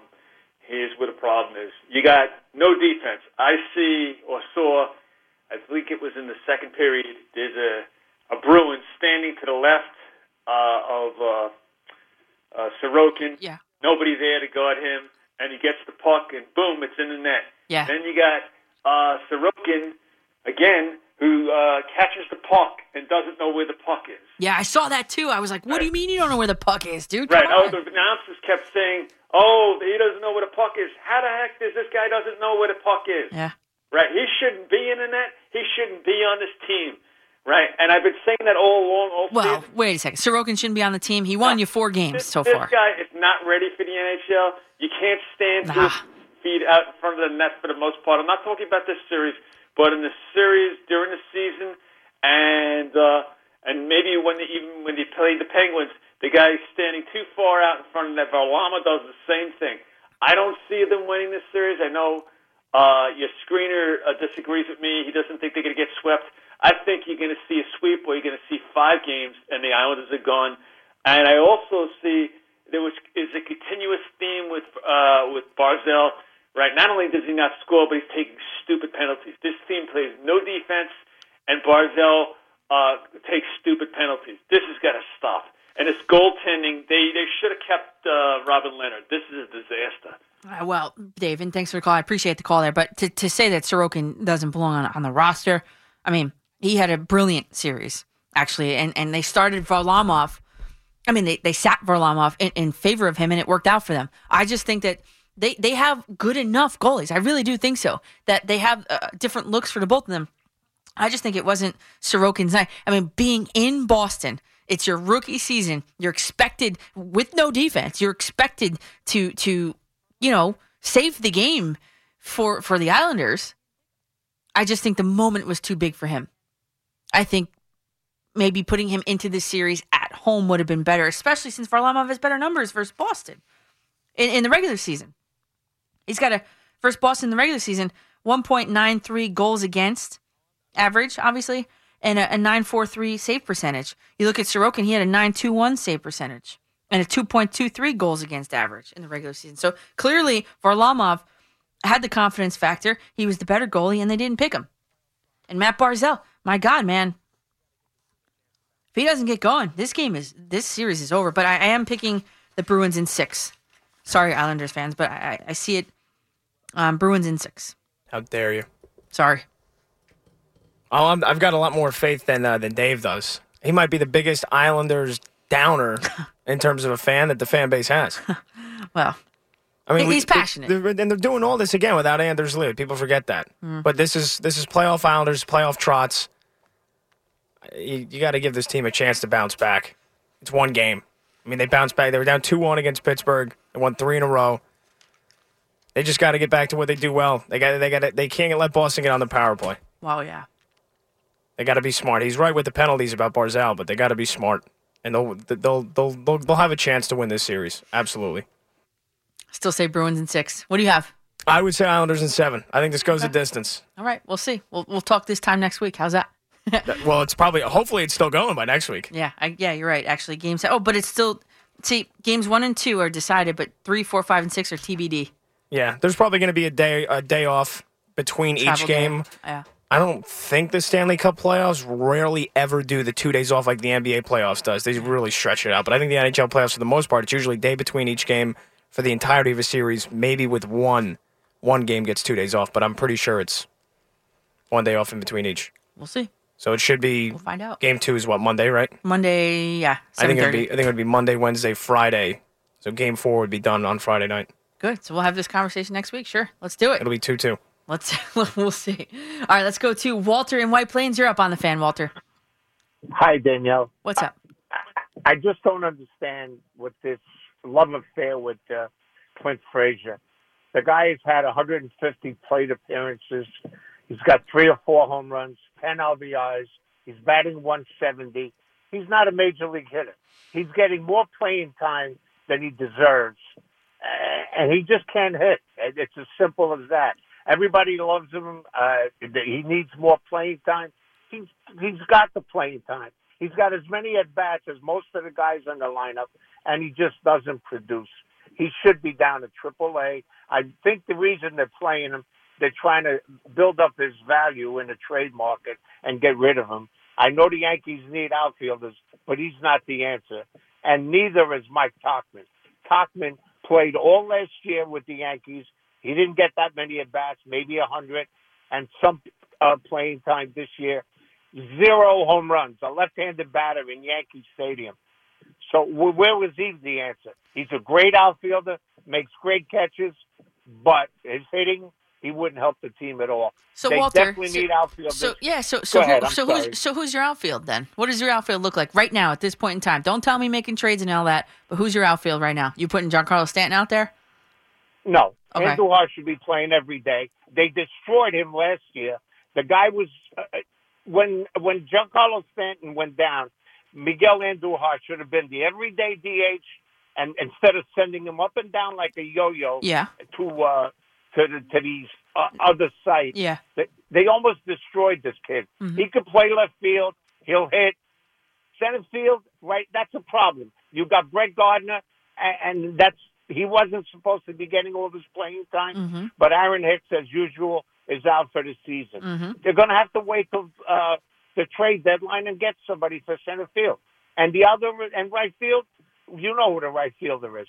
But definitely Clint Frazier is not your answer. He stinks in plain English. Well, Walter, and thanks for that. But I am one of the people that, first of all, I believe that the Yankees. I like Mike Tauchman. I should have kept you on the phone, but I like Mike Tauchman.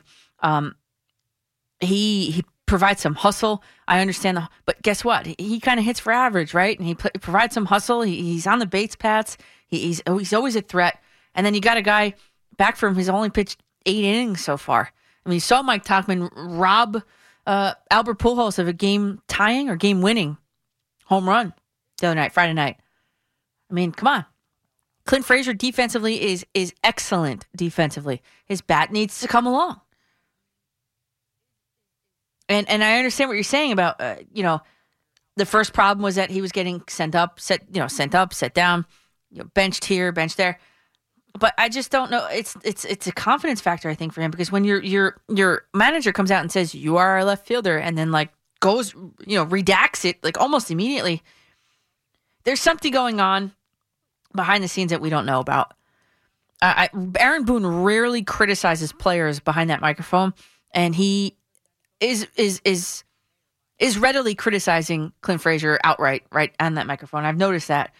He's got a very short, I'm not going to say temper, but a short temper with, if Giancarlo Stanton strikes out 4 times in a game, 5 at-bats, 4 strikeouts, I would be on him. Whereas Clint Frazier does something, if he did the same thing, oh my God, please. I just think there's something going on there that we don't know about behind closed doors. Maybe it's listen, as a coach, I didn't get along with every single player of mine. And maybe that's it. Maybe him and Boone just don't get along. I don't know. But the fact of the matter is he's batting 172, which stinks. And I was all over Aaron Hicks for batting that same 172, which stinks. I still have faith, though, that he will turn it around. I really do. I've studied it. I think he's thinking too much. He's trying all these different things. My foot tap here, my hip goes in there. Just get up there and hit the ball, man. He's had great games. I mean, he's had game 1 when he was the left fielder, 2 for 3. The next game, what was it? Batted 500. I'll just go by batting average because the lines are blurring in my eyes right now. But 667 in game 1, 500 in game 2, 444. And then all of a sudden they started jerking him around a little bit. Then the average went down. You'll see, I'm looking at it. The average went down after that confidence was shaken out of him. And that was he dipped to 185 by game 8. I don't know. That's all I got to say about that. Let's go with Don in East Yampink. Don, you're up on the fan. Hey, Danielle, how you doing? I'm good. How are you? Pretty good. Love your show, by the way. Well, thank you. Islander point. Yeah. I don't know what that poor, sad, angry Islander fan was talking about. The team has definitely thrived defensively since the changing coach and Lamorello came. Yeah. They won the Jennings Trophy 2 years ago. They finished second in the league this year, goals against. They play defensive style. This game against Boston, blip on the radar. You played the perfect road game. They're tied in the third period with a chance to win, and they got beat because a star player upped his game and took it away from him. Mm-hmm. As far as starting Varlamov over Sorokin, I respectfully disagree with you. only because they usually will ride the hot hand until you have a hiccup, which is what this game will be considered, even though really he didn't give up bad goals. It'll give Varlamov a chance. And don't forget, Varlamov was banged up going into the Penguin series. Correct. That's why Sorokin got the start in Game 1. And when he came back for the 2 games, he was a little shaky on a few plays, even though he played a good game in the 2-1. Yep. So it might have just been another effort to ride Sorokin and give Varlamov another day to rest up. Could have been. Good points. Yep. And I think that when he gets back in there, which probably will be the next game if Trotz holds to the way he plays, he should be able to do well. But the Islanders, like I said, you can't go bananas because of the final score. It was tied in the third, and that's how the Islanders play hockey. They want to be tied in the third or ahead by a goal or two, because then they play their shutdown style. They got out-islanded tonight, and that's what basically happened to them. Well, that's I think of when you just said that, when Aaron Boone tried to outraise the Rays with the opener in the playoffs. That didn't work out too well for him. No, and a point on baseball, I don't want to take up all your time. Yeah. A lot of the callers and talk show hosts, including yourself, keep talking about getting the excitement back into the game and getting it, how you got to pump this up and why the batting averages are low. It's real simple. The dead ball factor put aside. These teams a few years ago changed it with the analytics. There was shows on Major League Baseball how the teams were teaching the players to change the launch angles and uppercuts. Yeah, horrible. And you watch the way they swing it. To your point, if you get up there and you're starting off an inning and you're a couple runs down, these guys are basically leaving themselves out of their cleats to try to hit the ball out of the park, no matter what the situation. Back when I played, they talked about covering the plate. You took your swings to try to drive a ball, and then when you were down in the count, you covered the plate. They do not. That's why you see a lot of these players on the pitches that are just outside the strike zone. They look like they couldn't touch it with a 10-foot pole because they're still trying to get around and drive that ball. And you don't need to take the shift away. Like you said, punish it. It's a copycat league. If one team ever committed to playing old school baseball and decided we're gonna make them pay for what they're doing and was successful, the rest of the league would follow, because that's how we got to the analytics in the first place. It's a copycat league. Right. And they want the home runs. For whatever reason, I guess they think that's excitement, but walk, home run, and strikeout is not exciting. Nope. During the pandemic last year, when they were showing a lot of the old Met and Yankee games, I was watching a lot of those 86 Met games in the playoffs in the World Series. Those games were definitely exciting to watch in baseball, and guess what? Not a lot of home runs. A lot of bat on ball, lot hit and run, stolen bases. How about that? Errors, wild pitches. It had a little bit of everything in it. Yeah, Don, I'm with you. Sorry, Don, but I'm with you on that for sure. That's the kind of baseball I like to see. But this is just and the pace of the game is slow, and I mean by like TV timeouts and all that. Like, I tell you, I get lost. I love baseball, and I get lost around when they start taking the pitchers out and this and that. I start to look at my phone. I start to pay a little less attention. But let's see. Syndergaard sent out a tweet to inform everybody about his injury status. I will tell you what that is coming up after this short break, and this is your last chance, everybody, to get aboard. 877-337-6666.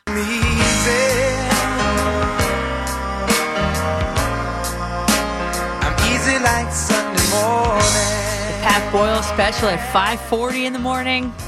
I miss this. Pat, it's been a while since we worked together. I like it. It's been like 2 months. It's been, producing other shifts during the weekend, but I honestly forgot, like, when I first started playing this, I was like, wait a minute, is it even Sunday with the holiday weekend? And doing overnights, and then another overnight again tomorrow. I just like, wait a minute, is today Sunday, Saturday? What the hell day is it? You got it. We're good. So we got Lionel Richie taking us home. I like it. And these callers are going to take us home, too. So back time is 56. All right, here we go, everybody. Oh, the quick update from Noah Syndergaard. He was shut down for another 6 weeks, 0 throwing whatsoever. Right elbow inflammation, they're calling it. And that kind of stinks after an abbreviated rehab start Tuesday in Port St. Lucie. So he took to Twitter on Friday, and he said, I'm A-OK, everyone. See you soon. #LFGM. And then he put a GIF with nothing to see here, everybody. So kind of puts him back in, I would say August, mid-August. Beginning, maybe, but mid-August, I would think. But the good news is they aren't missing him like the Yankees are missing Kluber. Like, he's an addition. He will be an addition. And the other good news, Stroman's been solid. The Mets staff has been solid. So this would be an add-on special. So a little setback, but I think the team isn't set back, if that makes sense. Because everybody's been pitching well, and Carrasco's coming back soon, too. Okay, let's go in the last, 10 minutes or so, you guys. 877-337-6666. Bob in Putnam, Connecticut, you're up. Good morning. How are you today? Good. How are you? I'm doing great. I really want to watch basketball. I really want to like it, but the three-point shot is killing the game. I mean, I try to watch it. I just don't want to watch a three-point contest. So what I thought the way to fix it would be get away from the three-point shot. I mean, eliminate it. There's no more three-point shot. But make the three-point shot any shot within 10 feet from the basket. And I think it would improve the game, more passing, more inside play, more physical play. What do you think? Bob, and thanks for the call, and thanks for keeping that short there. Listen, I guess I'm sort of like a blend of new and old school. I'm watching the Grizzlies-Utah game right now on TV. I like the three-point shot. I think it spreads out the floor. I also like seeing dunks and alley-oops and stuff. So eliminating the three-point shot, maybe if you were going to go with, as you were talking, maybe inverting a three-point and a two-point shot, like, the spots on the floor, maybe I'd go for that. But I don't like watching the three-point contest either, I'll be honest. So the way to fix it is not going to be to eliminate it altogether. It's just, it is what it is for right now. I just think that, I don't know, that's a question that I need to ponder a little bit, but I don't think eliminating it is going to be the answer. It's exciting to me isn't passing. Exciting when I watch basketball, I don't want to watch it for passing. I watch it for alley-oops, I watch it for dunks, and I watch it for threes that are drained from the logo. Honestly, maybe those should be worth 4 points. I don't know. All right, Riverview, Pennsylvania, we go. Little Teddy Z, you're up. Hey, good morning, Danielle. Your star isn't rising, young lady. It has risen. I've been on hold I've been trying to call in since 2:30. I've been on hold for over an hour. You're in now, Teddy. What do you got? Hey, you're on the rise here, lady. Thank you. First off, can I give a quick tip of the hat to the orange and black truck drivers there on the East River? Let them know that Powell people deliver, fellas. All right. I retired. All right. Teddy, we're up against it. They got it. We got the shout out. Go ahead. What do you got for me? I wanted to ask you about your background. Yes. I know I've listened to your very first show. Mm-hmm. You've vastly improved. Thank you. I know you go by coach. Mm-hmm. What do you coach? How long have you coached? And the other thing I wanted to ask, why do you think injuries are so prominent in just about every professional sport, but more so in baseball? Mm-hmm.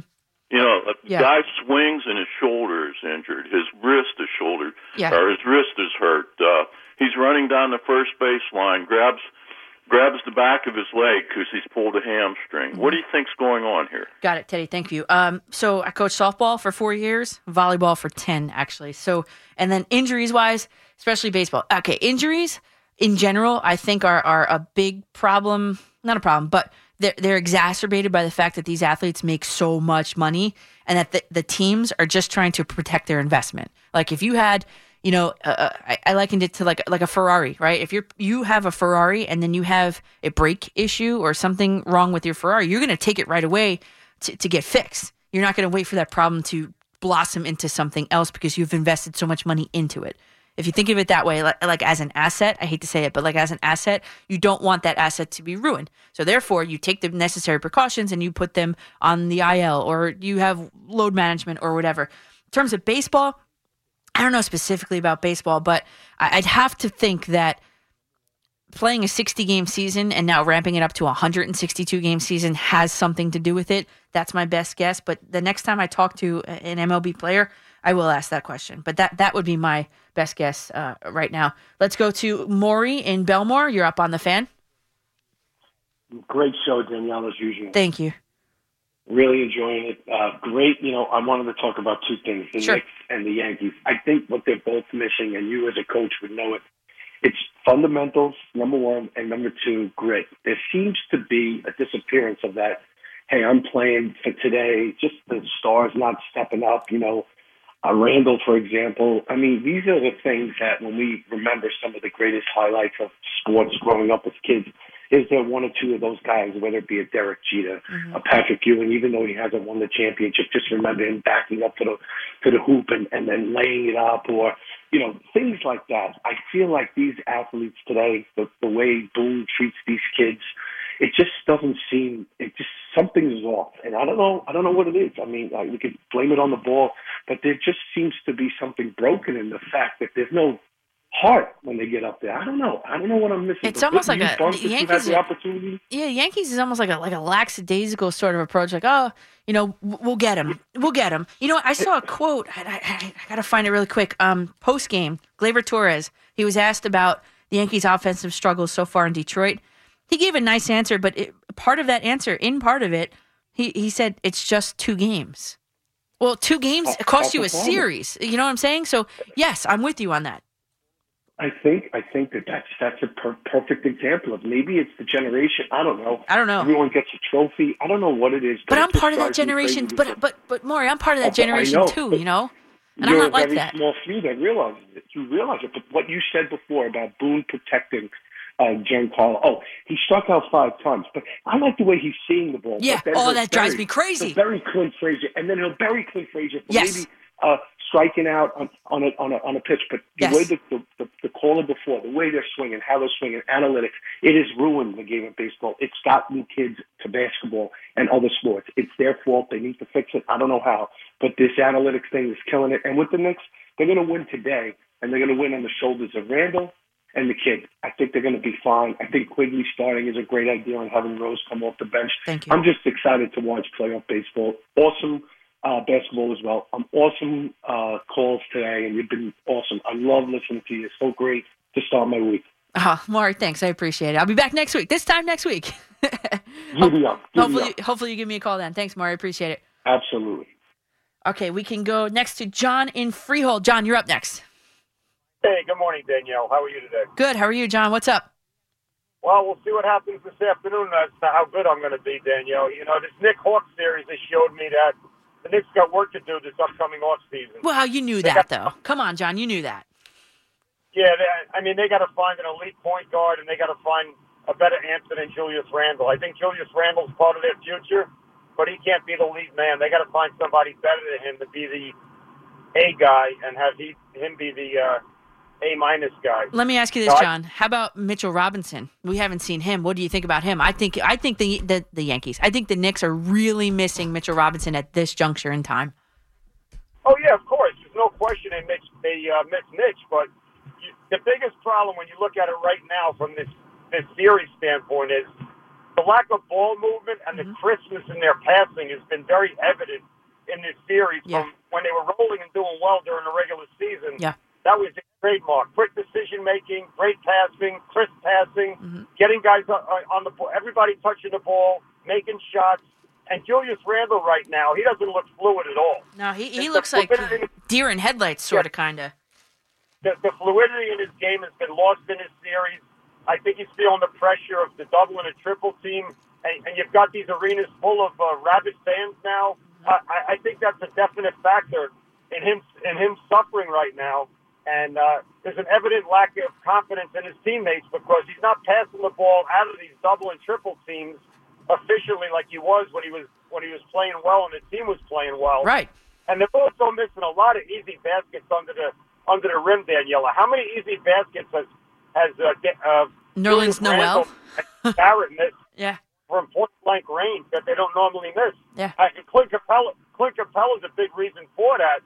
But you can neutralize Capella if you just move the ball and you hit shots.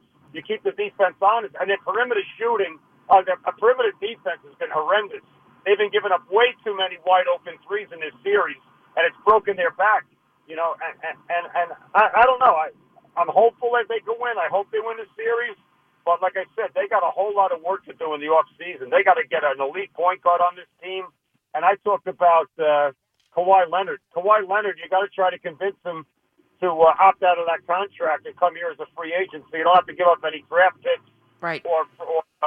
Or anybody off the roster like you would for Damian Lillard or anybody else that's a lead out there. Right. And John, I got to cut you off right there. But yes, the point is Julius Randle has no one else really to pass the ball to because R.J. Barrett scored 7 points the other night. So I'm with you. They need a scorer. The Knicks need a scorer, and that's something that we knew coming into this series. The Knicks, listen, they made the playoffs.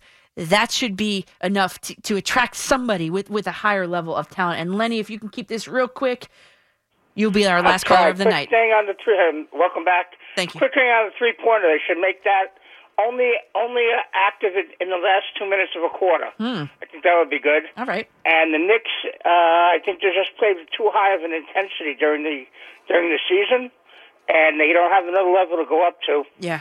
I think that could be an issue. And a quick thing, I got a friend whose cousin put on Cameo that he had a bunch of guys come on, a bunch of ex-Knicks and everything, saying how he bet against the Knicks not making the playoffs. So I just want to say on WFAN that Louis Zoll, you're an idiot for not saying that the Knicks were going to be in the playoffs.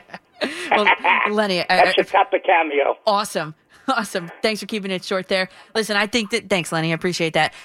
Listen, you guys, I think the Knicks are going to win today. I think the Knicks are going to win the series, actually. And when you think about it, everybody. They lost game one with 0.9 seconds left on a Trae Young point-blank range drop-in, okay, with 0.9 seconds left. They almost had that game until 0.9 seconds left, okay? And then they had game two. That was also a win, okay? And listen, game three was a blowout. I get it. But I think the Knicks are going to win this game. I think the Nets are going to win. I think the Islanders are going to win their next game on Monday. And I'll tweet out my predictions for the series as well. So thanks to all the callers. It was great tonight. Could not have done this without you. Happy Memorial Day weekend, everybody. Enjoy the barbecues. Remember the real reason. Be safe. If you missed any portion of the show, you guys, the Odyssey Rewind feature, bring it back to 2 a.m. Pat Boyle, awesome. Love working with you, Pat. Until next time, whenever that is. Also to Mike McCann on the updates. Bob Salter's coming your way next. Coach McCartan at Coach MCCARTAN on Twitter, Facebook.com/Coach McCartan. Let's keep that conversation going. I will see you guys same time, same place next week. And hopefully our teams are still in the playoffs, everybody. We'll see. Sports Radio 101.9 FM.